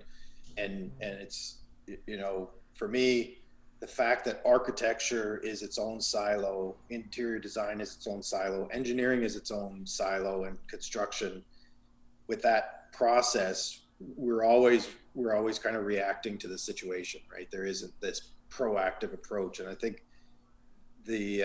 that's why we're looking at trying to get sort of earlier on into the process so that we can be part of it from the beginning, cost it properly, meet client objectives.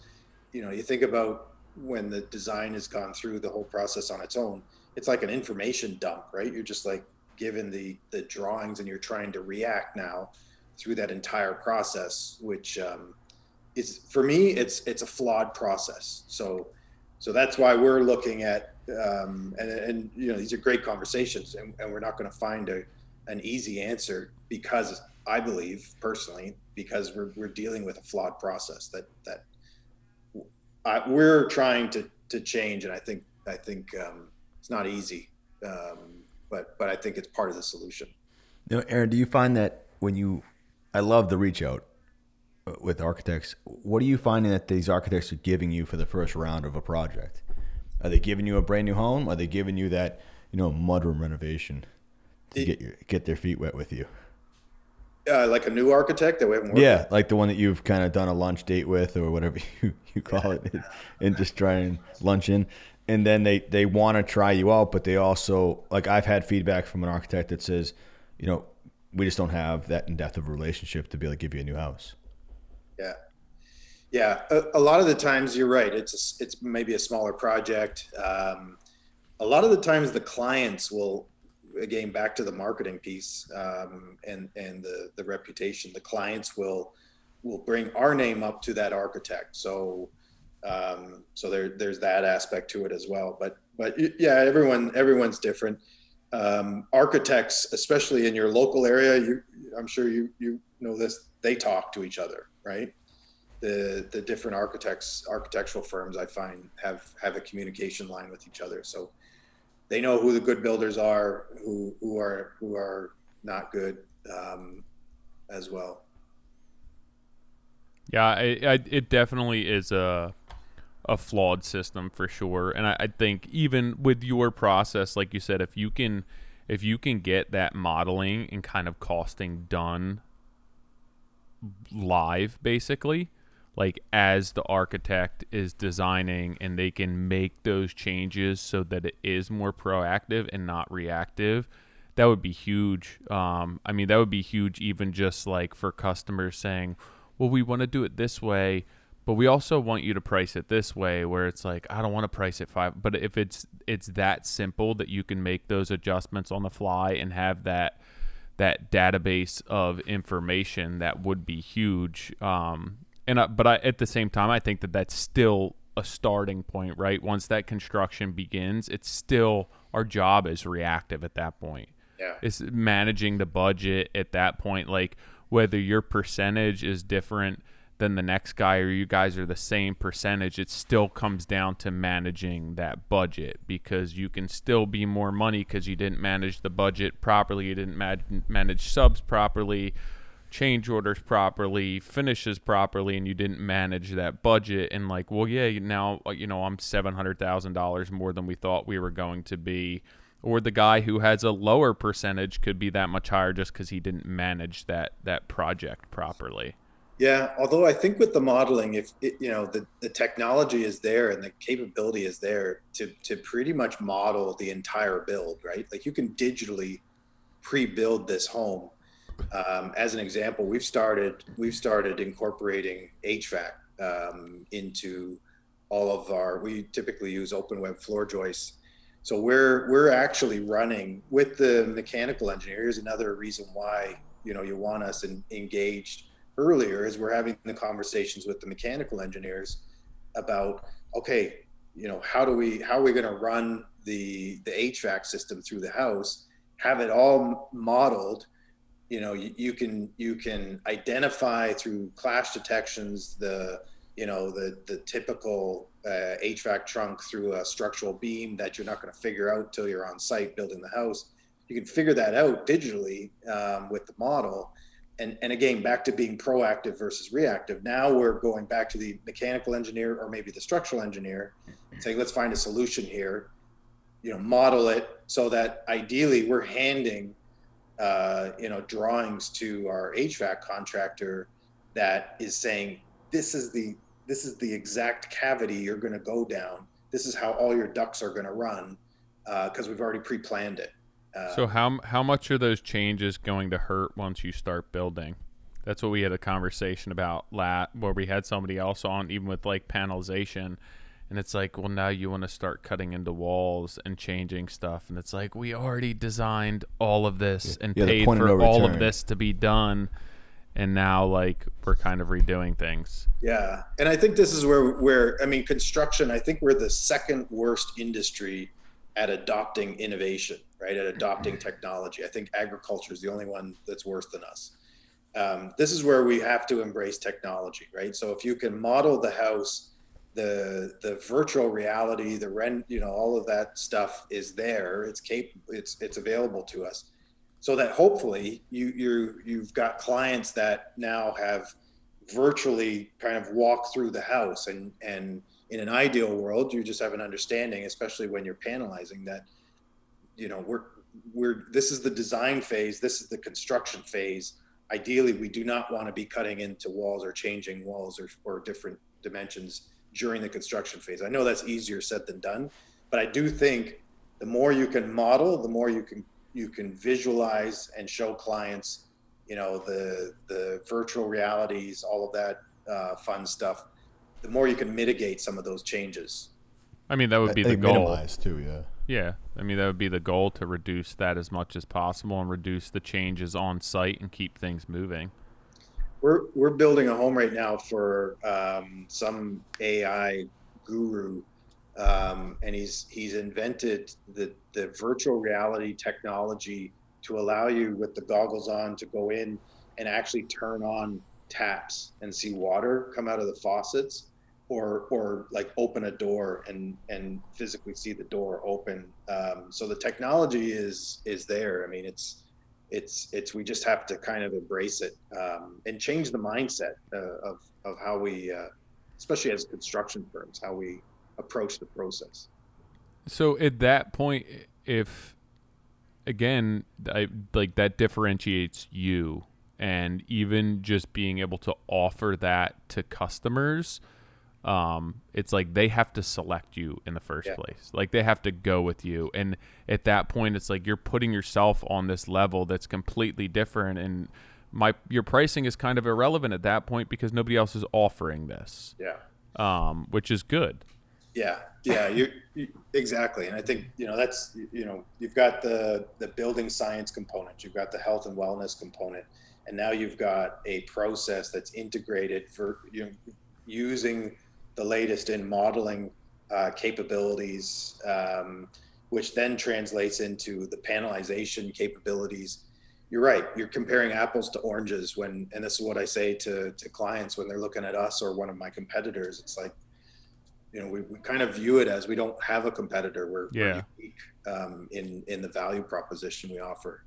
It's like, what do you want? You got pick what you want. Do you want that or do you want this?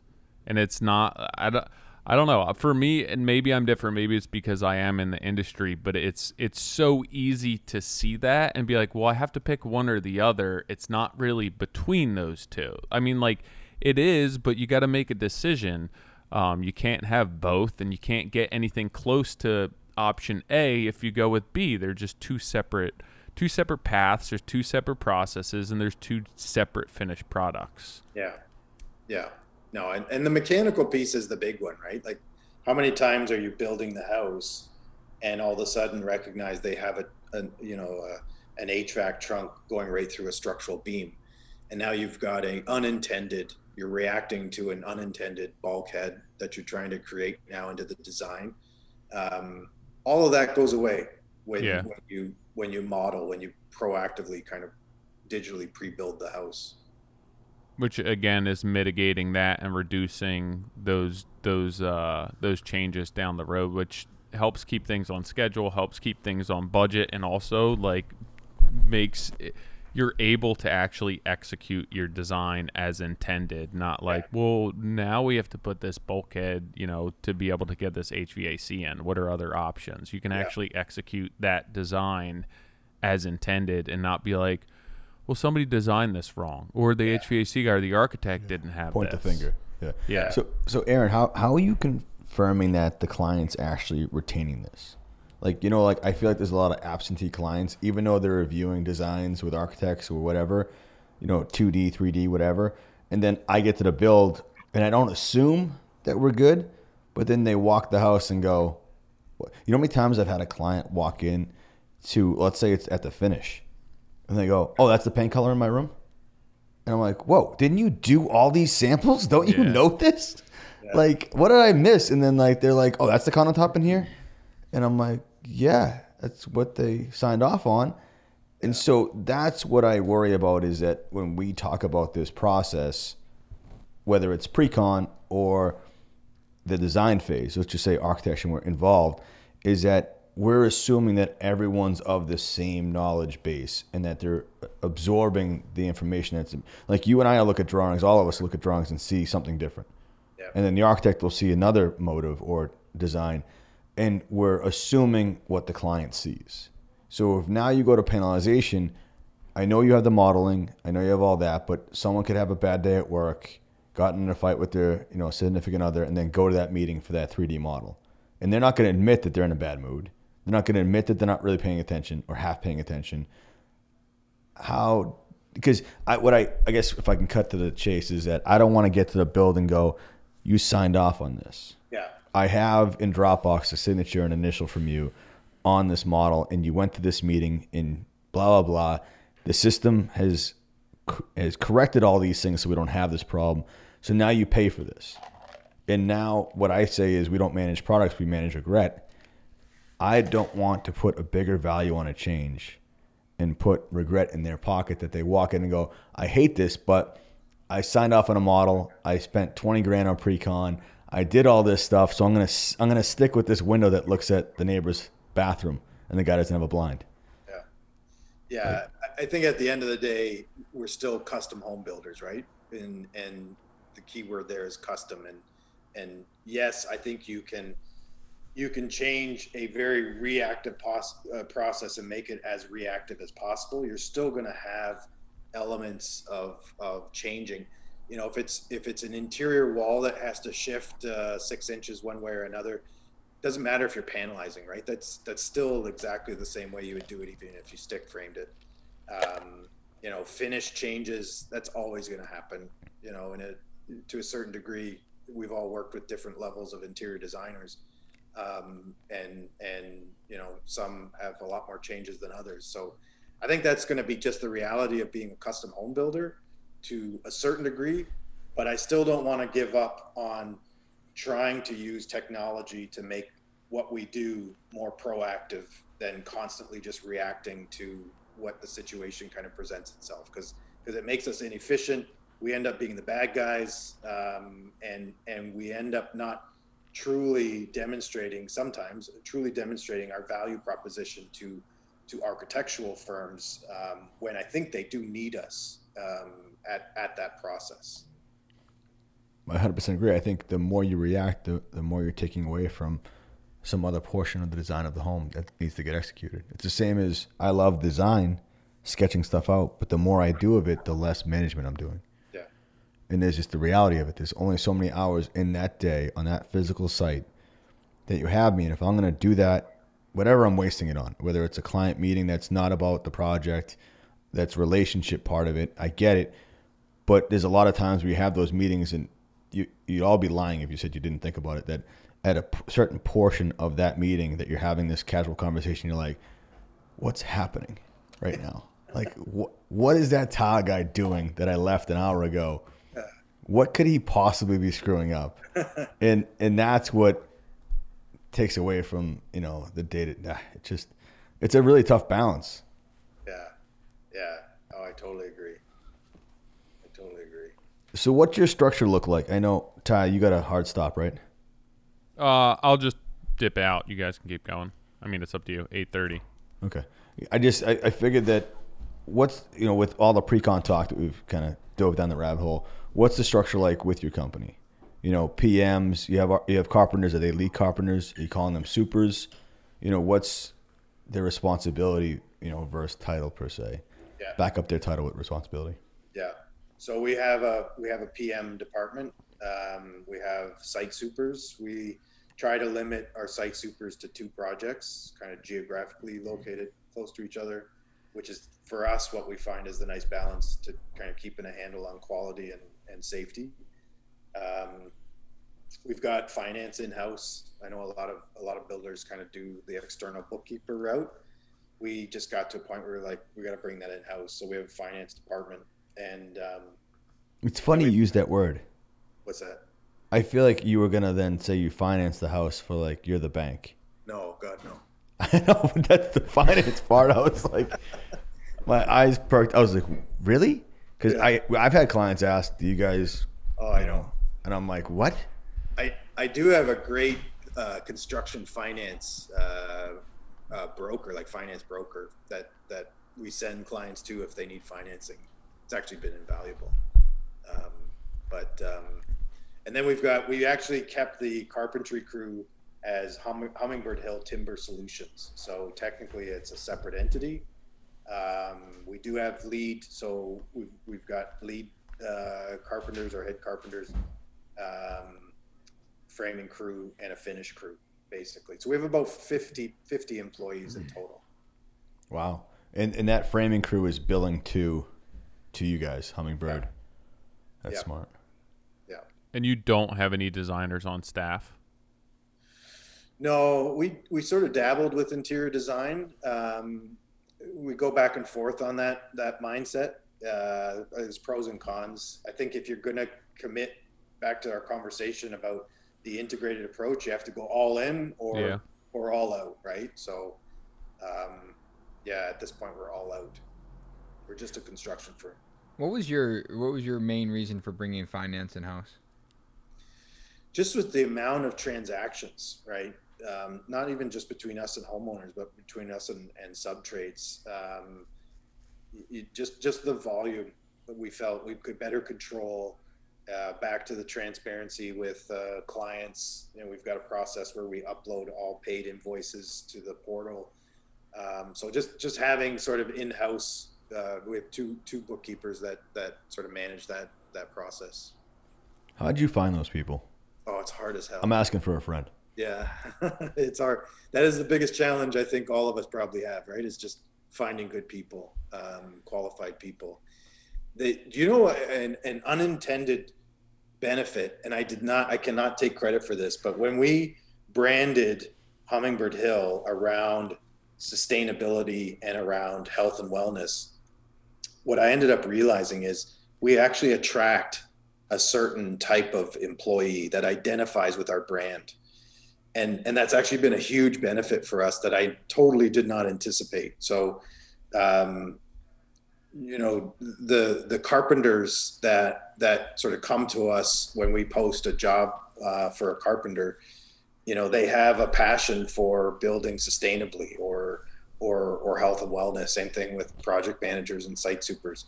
You guys have like tea breaks instead of coffee breaks and stuff like that. Everyone takes vitamins. we do little yoga sessions and meditation. Everyone stretches at lunch.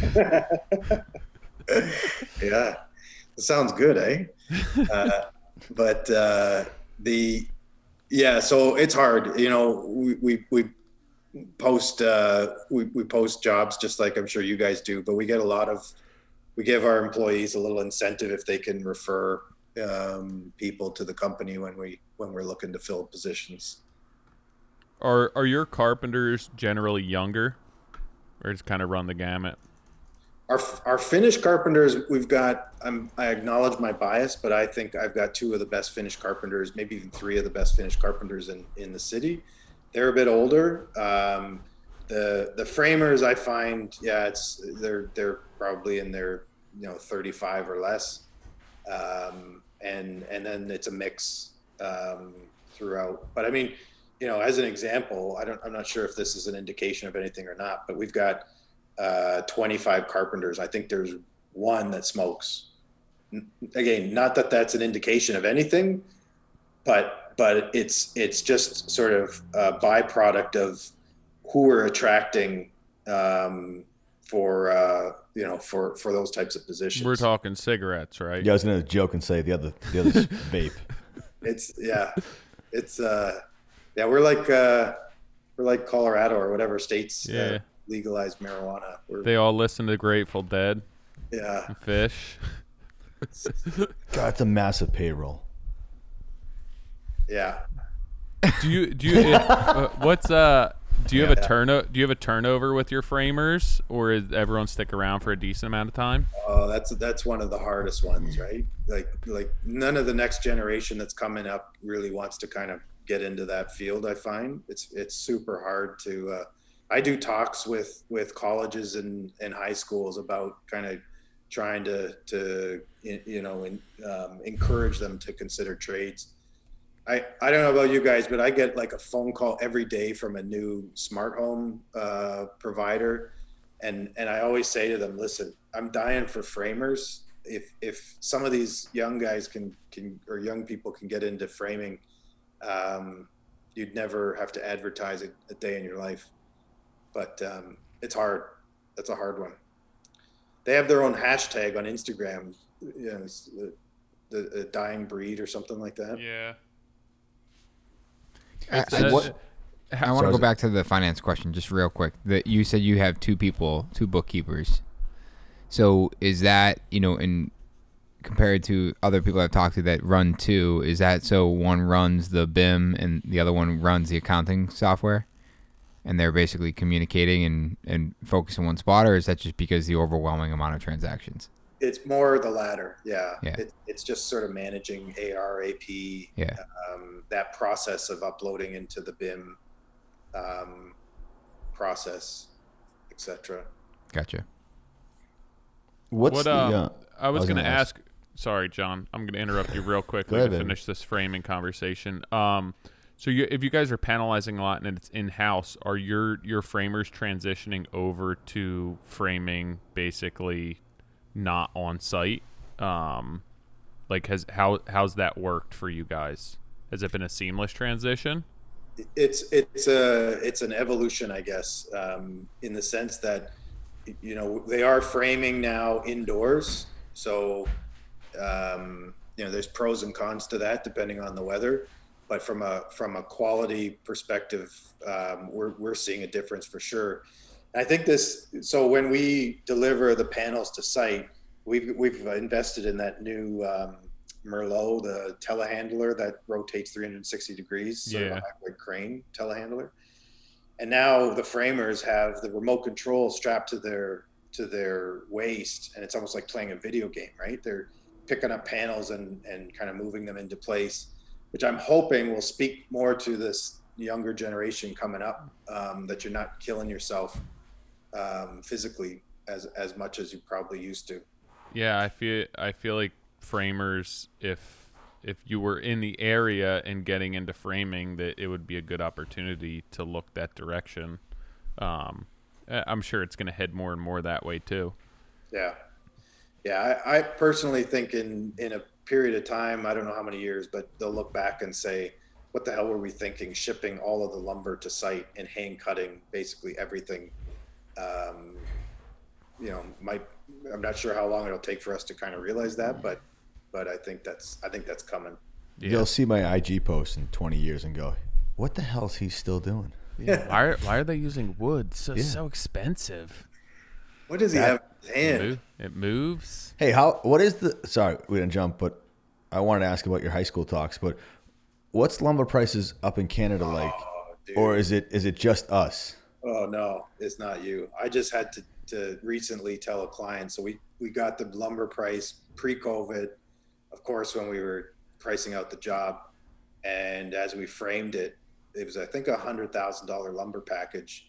And I had to do a change order for $75,000 incremental, same house, same amount of lumber, and no additional value really to the homeowner. So at the framing stage, we're still kind of in that developing trust, and here I am delivering a $75,000 change order because of lumber pricing. It's brutal. Do you think that's going to impact the finishes? If you had done all your pre-selections for all that stuff, is that going to impact the budget that way, or is that what you're thinking in-house? Yeah, it depends on the client. Like, I'm sure you get this too. Some clients just have a lot of money and they are very design driven, right? So nothing will impact the finishes. They have an objective, they're going to achieve it. Others that are much more budget conscious, for sure, 100%. they're going to have to cut back on hardwood and plumbing fixtures and lighting fixtures, etc. So going back to the high school talks, forget about lumber, even though it's a hot button. Could go up another 35%. I'd see is me crazy. start to weep.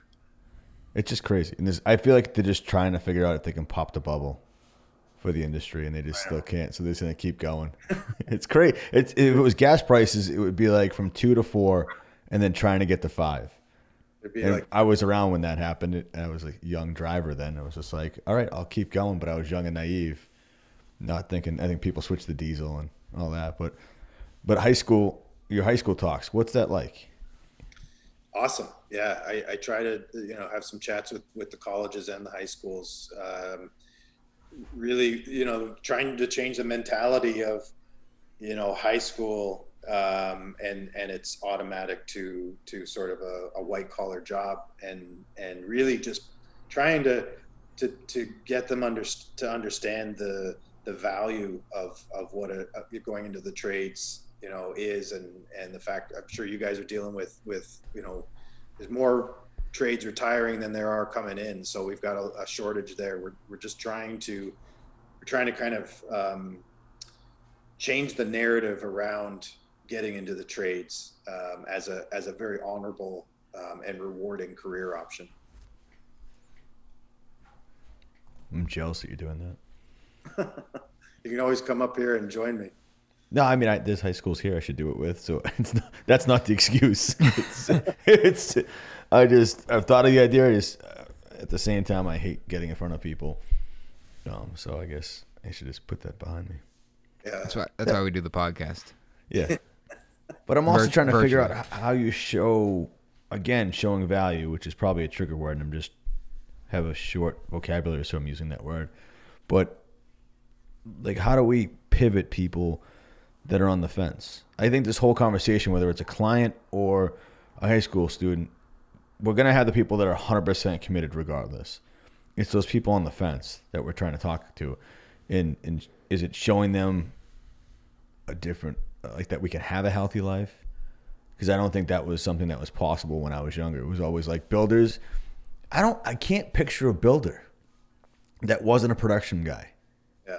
When I was younger, I think they were all ladder on a truck people, and I can't think, and I've been trying to rack my brain with it. It's like, who would I have used for an example when I was still a laborer or carpenter? And I can't find anybody. Yeah. It was more pickup trucks, ladder on a truck.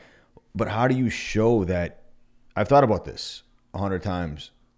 Like, what's going to get someone to change their mind? And besides just giving energy and passion to that conversation and go, hey, Mom, you're not going to believe, or Dad, who I met today.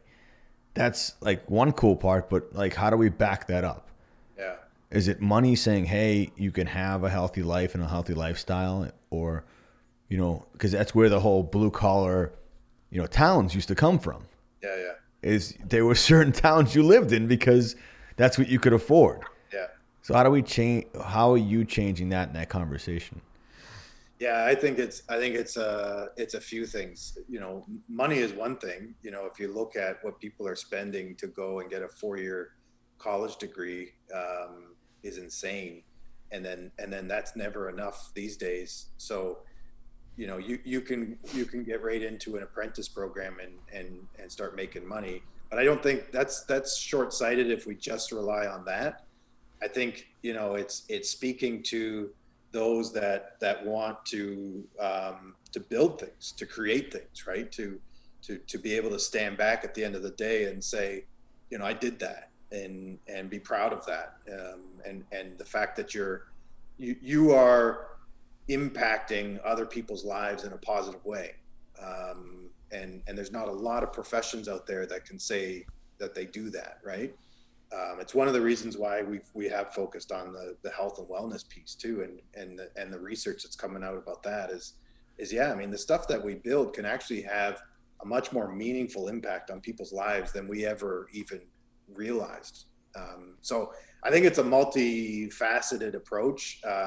We've had good success. I've had a bunch of people come in. Same thing. I've got 3 daughters. I'm all about getting more women into trades too.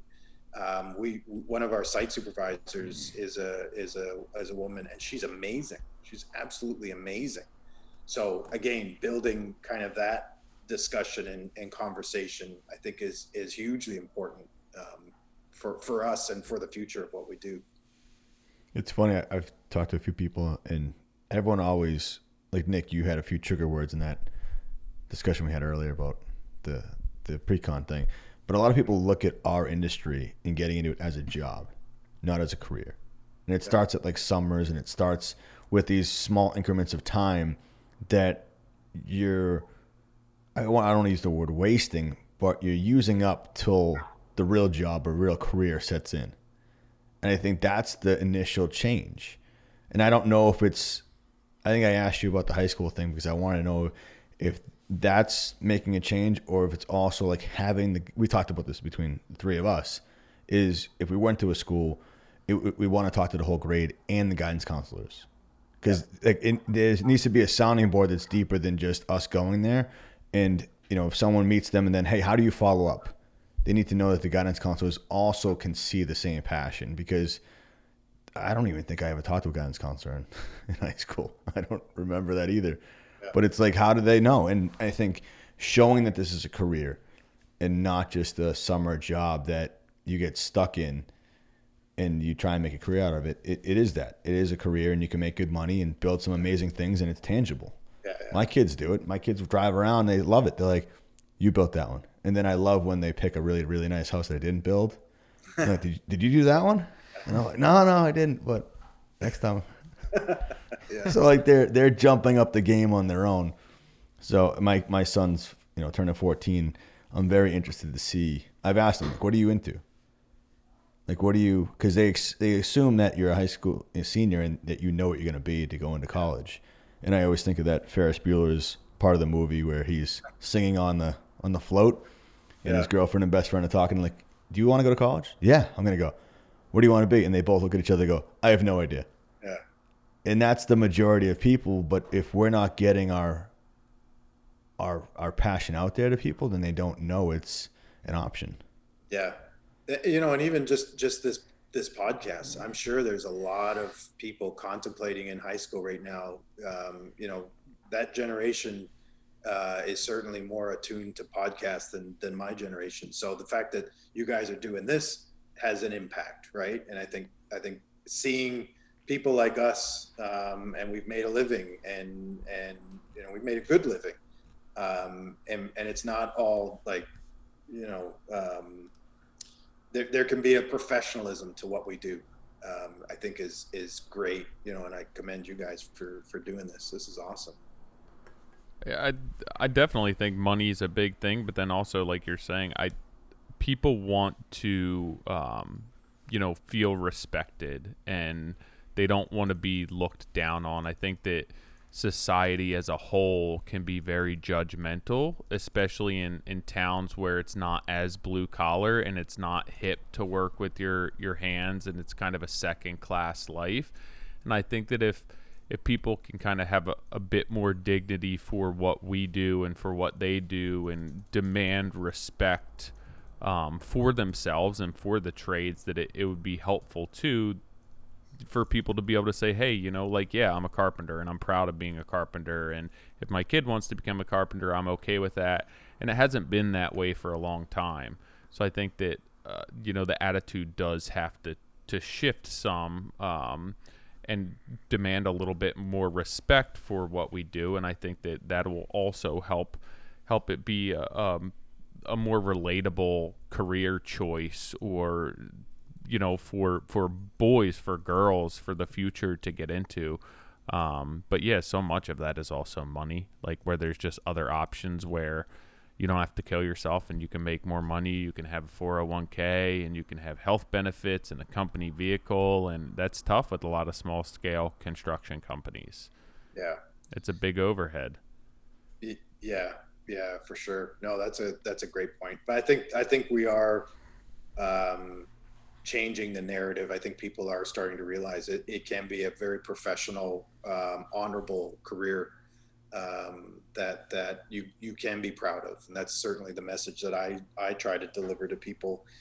We take apprentices in all the time, and that's, you kind of want to, if nothing else, yeah, they're going to learn some skills, but you want their mentality thinking that way as they go back to school. Yeah. But change takes time, right? And changing the narrative takes a bit of time. But I think, like I said, things like this actually is hugely impactful, in my opinion. Well, thanks. Yeah, I'm sure it's one of those things that, as things tend to get worse before they can get better, and I think that it does kind of have to hit a certain point where there's going to be like more of a disparity between the good guys and the guys who are out there to make a buck or take advantage of people. And I think that as that kind of happens, people will be more in tune to that there's a difference there's differences within this industry. There's levels to this. And I think that will present some opportunities for people, because it's going to be like, hey, there's a lot of people who want to hire really good guys because they know that there's a lot of stuff out there that's not so good. And I think that'll present some opportunities for people too. Yeah, and you bring up a good point, because I think we have to be teaching business skills in the trades too. It can't just be applied skills as a mindset, because as an industry, there are that bottom 10% that are they're terrible, right? They're not, their motives are not right. They're there to scam people, whatever. There's a big chunk of the contractors that they don't, like we talked about before, they don't know how to scale, right? They don't know how to create a professional process and build off of that. So they end up sort of being contained within that, very small operation that just goes kind of from job to job to job. Whereas I think, again, raising the water level, so to speak, for the industry, and training them on business skills and how to present a business plan. I mean, John, you asked in the beginning kind of how I set my mindset. I do an annual business plan, and I've always got a 5-year strategic plan that I'm constantly updating as well, so that, we can scale the business, we can hire very professional people. Creating environments like that in itself for tradespeople, I think will be beneficial. But yeah, it's gonna take some time to change the narrative for sure. All right, guys, I have to. Sorry, I was reading an email. I got to dip out. I appreciate your time. I'm early. You guys can hang or whatever you guys are going to do to close things out. But thanks for coming on. Appreciate it. My pleasure. No, thanks for having me. Yeah, it was good to talk to you. Sorry you couldn't get a beer. I can't believe John and Nick didn't tell you. Yeah, I'm going to go straight and grab one right now as soon as we're done. Attaboy. Well, thank you, Nick and John. Thank you. I'll catch up with you guys later. See ya. You got it, brother. See ya. See you, Tyler. Aaron, go ahead. No, I was gonna say, as you've scaled up and you have these divisions of your company, what has been, what is the focus going into this year and 2022? It's really the technology piece. We're trying to sort of integrate the whole Revit, BIM 360. When did you make the switch from CoConstruct to BIM? About 2 years ago. 2 years ago. Yeah, 2 years. And that's really to get the client to be far more technically involved. No, initially it was, to be honest, it was selfishly just so that we could do a better job at sort of planning the execution phase. Gotcha. A lot of the drawings we would get, there was no overlay of mechanical onto. So we were basically doing that so that the construction phase would be more efficient. Mm-hmm.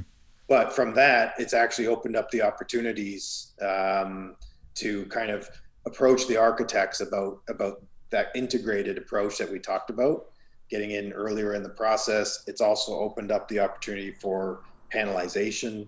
Yeah. We wouldn't be able to do that without sort of embracing that technology. So do you want to expand on the panelization side of it? Yeah.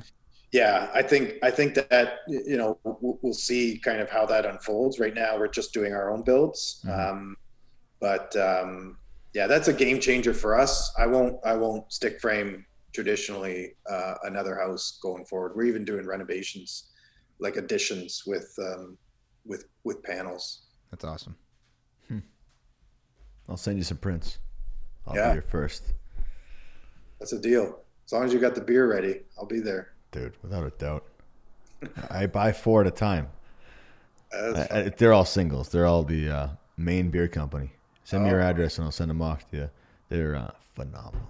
Oh, nice. Yeah. They're $7 a piece, but if I only have 2 a week, I think it evens off. Yeah. But dude, I get Passive House, and it's a hot button item for a lot of people because they want to be in that niche per se, or show that value. But the wellness part, we've talked about that, you know, probably tickled the surface of it with FooBots and, you know, air quality and all this. And you've done a lot deeper. I mean, just in the brand, let's just go beyond the, you know, Hummingbird part of it. Hummingbird Hill is, you know, the Thrive part. I love that because the depth of that word is amazing and it's well done. But speak to more about the wellness and what are you focusing on? But I also feel like at the same time when you talk about this, you've also been able to conquer so many parts of construction, like the day-to-day monotony of getting subs there, obviously controlling framing, but then being able to build the schedule and state of that gives you the opportunity to expand into, you know, wellness. Because a lot of people are I've said it in my I want to do this too. I want to do everything. The problem is you have to do the original thing is really, really well before you can move on to expanding into this. Yeah. So how'd you get there, that evolution, but then now what are you focusing on with the wellness part? Yeah, the great question. What I found was when we became Passive House certified and we were trying to sort of, you know, communicate to clients about building science, most of it just went like straight over their heads, right? And what I found was instead of talking about, I'll give you an example, is air leakage rates, instead of talking about it from a sustainability standpoint and the advantages of, you know, downsizing your mechanical systems and all the efficiencies that you gain from a tight envelope. Once I transitioned air leakage rates to health and wellness, and now we talked about indoor air quality and the impact that has on people's health, different conversation, right? Totally different conversation. So we've sort of transitioned because there's a lot of research that's coming out on this. You know, there's the Well Building Institute. There's the Well Living Lab, which I think is partnered with the Mayo Clinic. They're doing studies that are showing us, you know, lighting matters. You know, we're not even thinking about lighting when we build homes typically, right? But it didn't come on the radar until everyone loved LED, and then they started putting them in nursing homes, and it was all the original blue light stuff, and then they couldn't figure out why no one would go to bed. That's exactly right. It's so true. My client taught me about that about the what is it? I'm drawing a blank, but you know, the circadian rhythm of the sun. You know how you wake up and then how you go to bed. We had the first technology in one of our builds that when you turn the light on, it's automatically at that time of day. Yeah. So that way you're not changing your rhythm. We just did a house that had a dawn simulation. So in the morning, instead of an alarm clock, the lighting would start to simulate a sunrise in the room, and your blinds would slowly come up, and actually the sound of I think it was birds chirping or nature, something would slowly start to sort of fill the room, so that's how you're waking up. Sounds kind of hokey, but oh my gosh, when you're actually standing in the room and watch this dawn simulation, I was like, this is the coolest thing I've ever seen. So if you dim it, does it all go away and the blinds close? And then you hit the snooze button and everything just disappears. Then it slowly comes back 10 minutes later. Go from birds to like crows and they start to get louder. I don't know. But yeah, lighting is huge, right? And we're starting to realize from a circadian rhythm standpoint, how we light our houses has been wrong. And so there's a whole conversation around healthy lighting. We get into acoustics, the acoustical privacy thing, and how much gray noise impacts kind of stress levels, and thermal comfort, air quality. We even get into water purification. So I think it can't be me selling this. This has to be based on the research, right? And the research that's coming out supports this. And I think, the health and wellness industry is one of the fastest growing industries in the world right now. So why on earth would construction, especially as we realize the impact our built environment has on health and wellness, why on earth would we not sort of gravitate and grab onto this for our clients? It's been huge for us. It's very interesting that Passive House was your gateway, because that was the same for me. When I learned about Passive House, and you can put windows on a certain side for, solar glare, solar gain, and everything else. But at a certain point, the efficiency is lost unless you're willing to change the way you live. Yeah. And you're willing to sacrifice design for efficiencies and the sustainability of the home, in its own right. And that was the first moment that construction went into how you had to change. It's like when we make an income, if you change your income, then you have to change your cost of living. If you don't do the other one, then guess what? You're going to be in debt. But in construction, it was never, I have to change the way I live. I'm building something to fit me. Yeah. And that was the first time that it's, how do you have to change a little bit in order to make X amount of improvement, whether it's going to be health, wellness, or efficiencies, for longevity of, fossil fuel, whatever it is, Yeah. And I think that was the first step. So now this is the next step for you. Yeah, for sure. I think, that was the transition. Is I think everyone inherently wants to do right for the environment. I think that's where Passive House comes in around the topic of sustainability. But if you tell them that they have to sacrifice their hardwood floors or their marble countertops to build more sustainably, it's like, boom, forget it, right? So when you connect the dots with health and wellness and the impact certain built environment components have on that, totally different conversation, right? And there's a personal interest and investment that people are willing to kind of to make for that. Ideally, you want to do both, right? And that's kind of what we've built ourselves on is that so I actually trademarked the term built to thrive.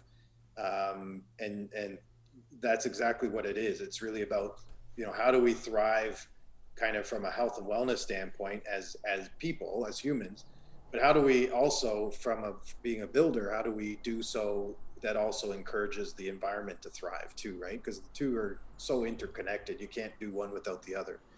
So that's I appreciate the feedback. I'm glad you noticed that, because that's. So I have to pull it off my banner. No, I'm joking. You're in the U.S. Just write U.S. Yeah, don't worry. Built to thrive in U.S. My trademark stops at the border, so don't worry. That's again, how back to the branding and how do we kind of differentiate ourselves compared to other builders. That's worked really well. So looking in a crystal ball, where do you think that's going to go? I mean, technology and all that stuff's obviously going to creep into our homes, but the wellness part, how far do you see that going? I think it's going to be huge. I think the homes are going to be more automated. I think you're going to start to see biosensors in the home. Like right now, how we are how we introduce fresh air is really passive, right? Through our HRV or ERV.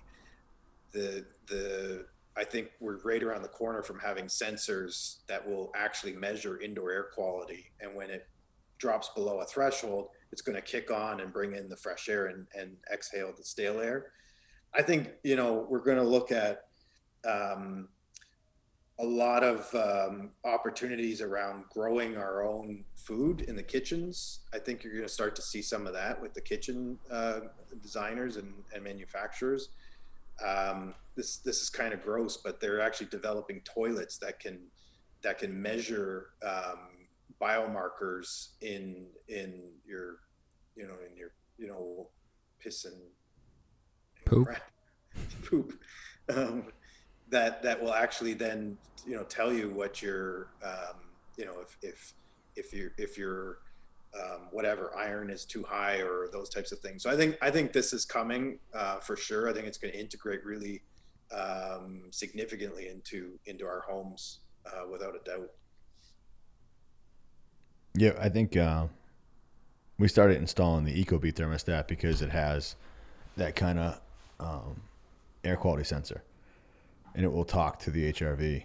So we started doing that just because we were doing the Nests, and then it was cool. I love it. And I love the learning part of it. The problem is it's almost too smart, and it's not. I love ecobee takes a sensor of the outside as well. So if it's 60 today, in your habitat and your habit has been, turning the thermostat to this, it will then go, it's already 70 outside. Like, I don't need to do that. Where the ecobee will still go by, the Nest will still go by your habit of turning this up. And I did ecobee way back in the day, and then I jumped on the wagon for Nest, and now I've gone back because ecobee was the first smart thermostat out there. Yeah. And they, I forgot about them until Chathui turned me back onto it at one of Nick's talks, and it was great. Yeah, we just installed one of the IQ Air MERV 16 filters. That's a big topic. Talk about kind of COVID related.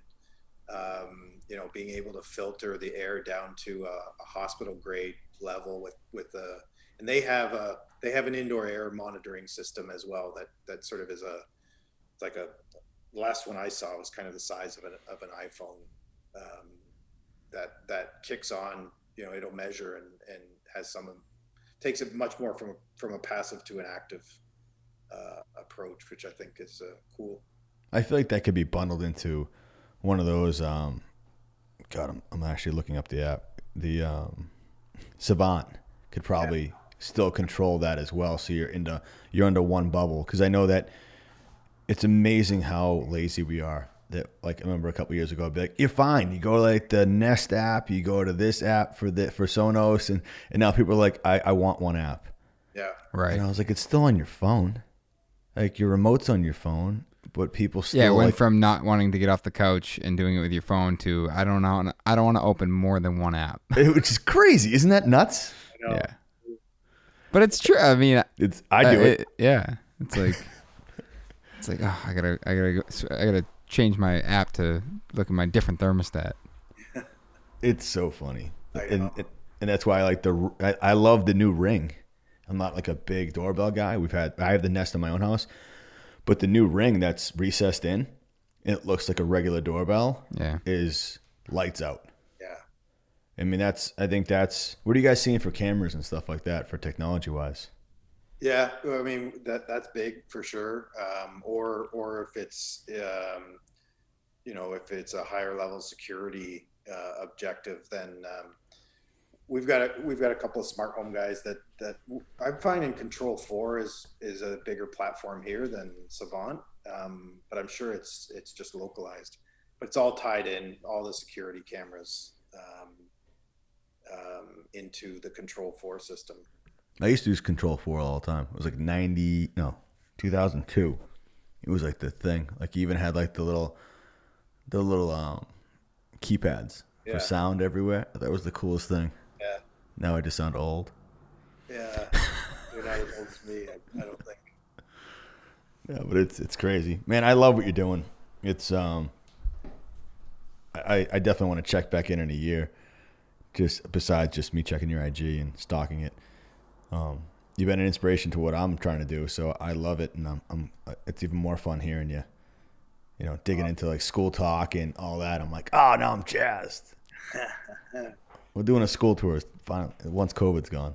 Yeah, I'd love it. It'd be awesome. No, I appreciate that feedback. That means a lot coming from you, so I appreciate that. Yeah, man, I appreciate you being on. It's like I said, John turned me on to you guys, and I've been stalking your stuff ever since. And it's cool to see the stuff that you build, and just to repeat myself, it's like the modern architecture, but the really intentional approach to it from a health and wellness is huge. And like you said, I agree with you. It's far bigger than what we are seeing right now, and for you to be on the forefront of it is pretty impressive. Oh, yeah, no, thank you. Thanks. I appreciate it. Once this COVID stuff calms down, we'll have to plan a meeting. You don't have to twist my arm to come into to Boston. We'll come up to we're going Toronto. to you. Yeah. I've seen enough around here. I want to go elsewhere. Yeah, or come here. We'll say we're coming up, and we might just promote it as a builder summit. So plan for 25. Okay? Yeah. Beautiful. More the merrier. Awesome. That'd be awesome.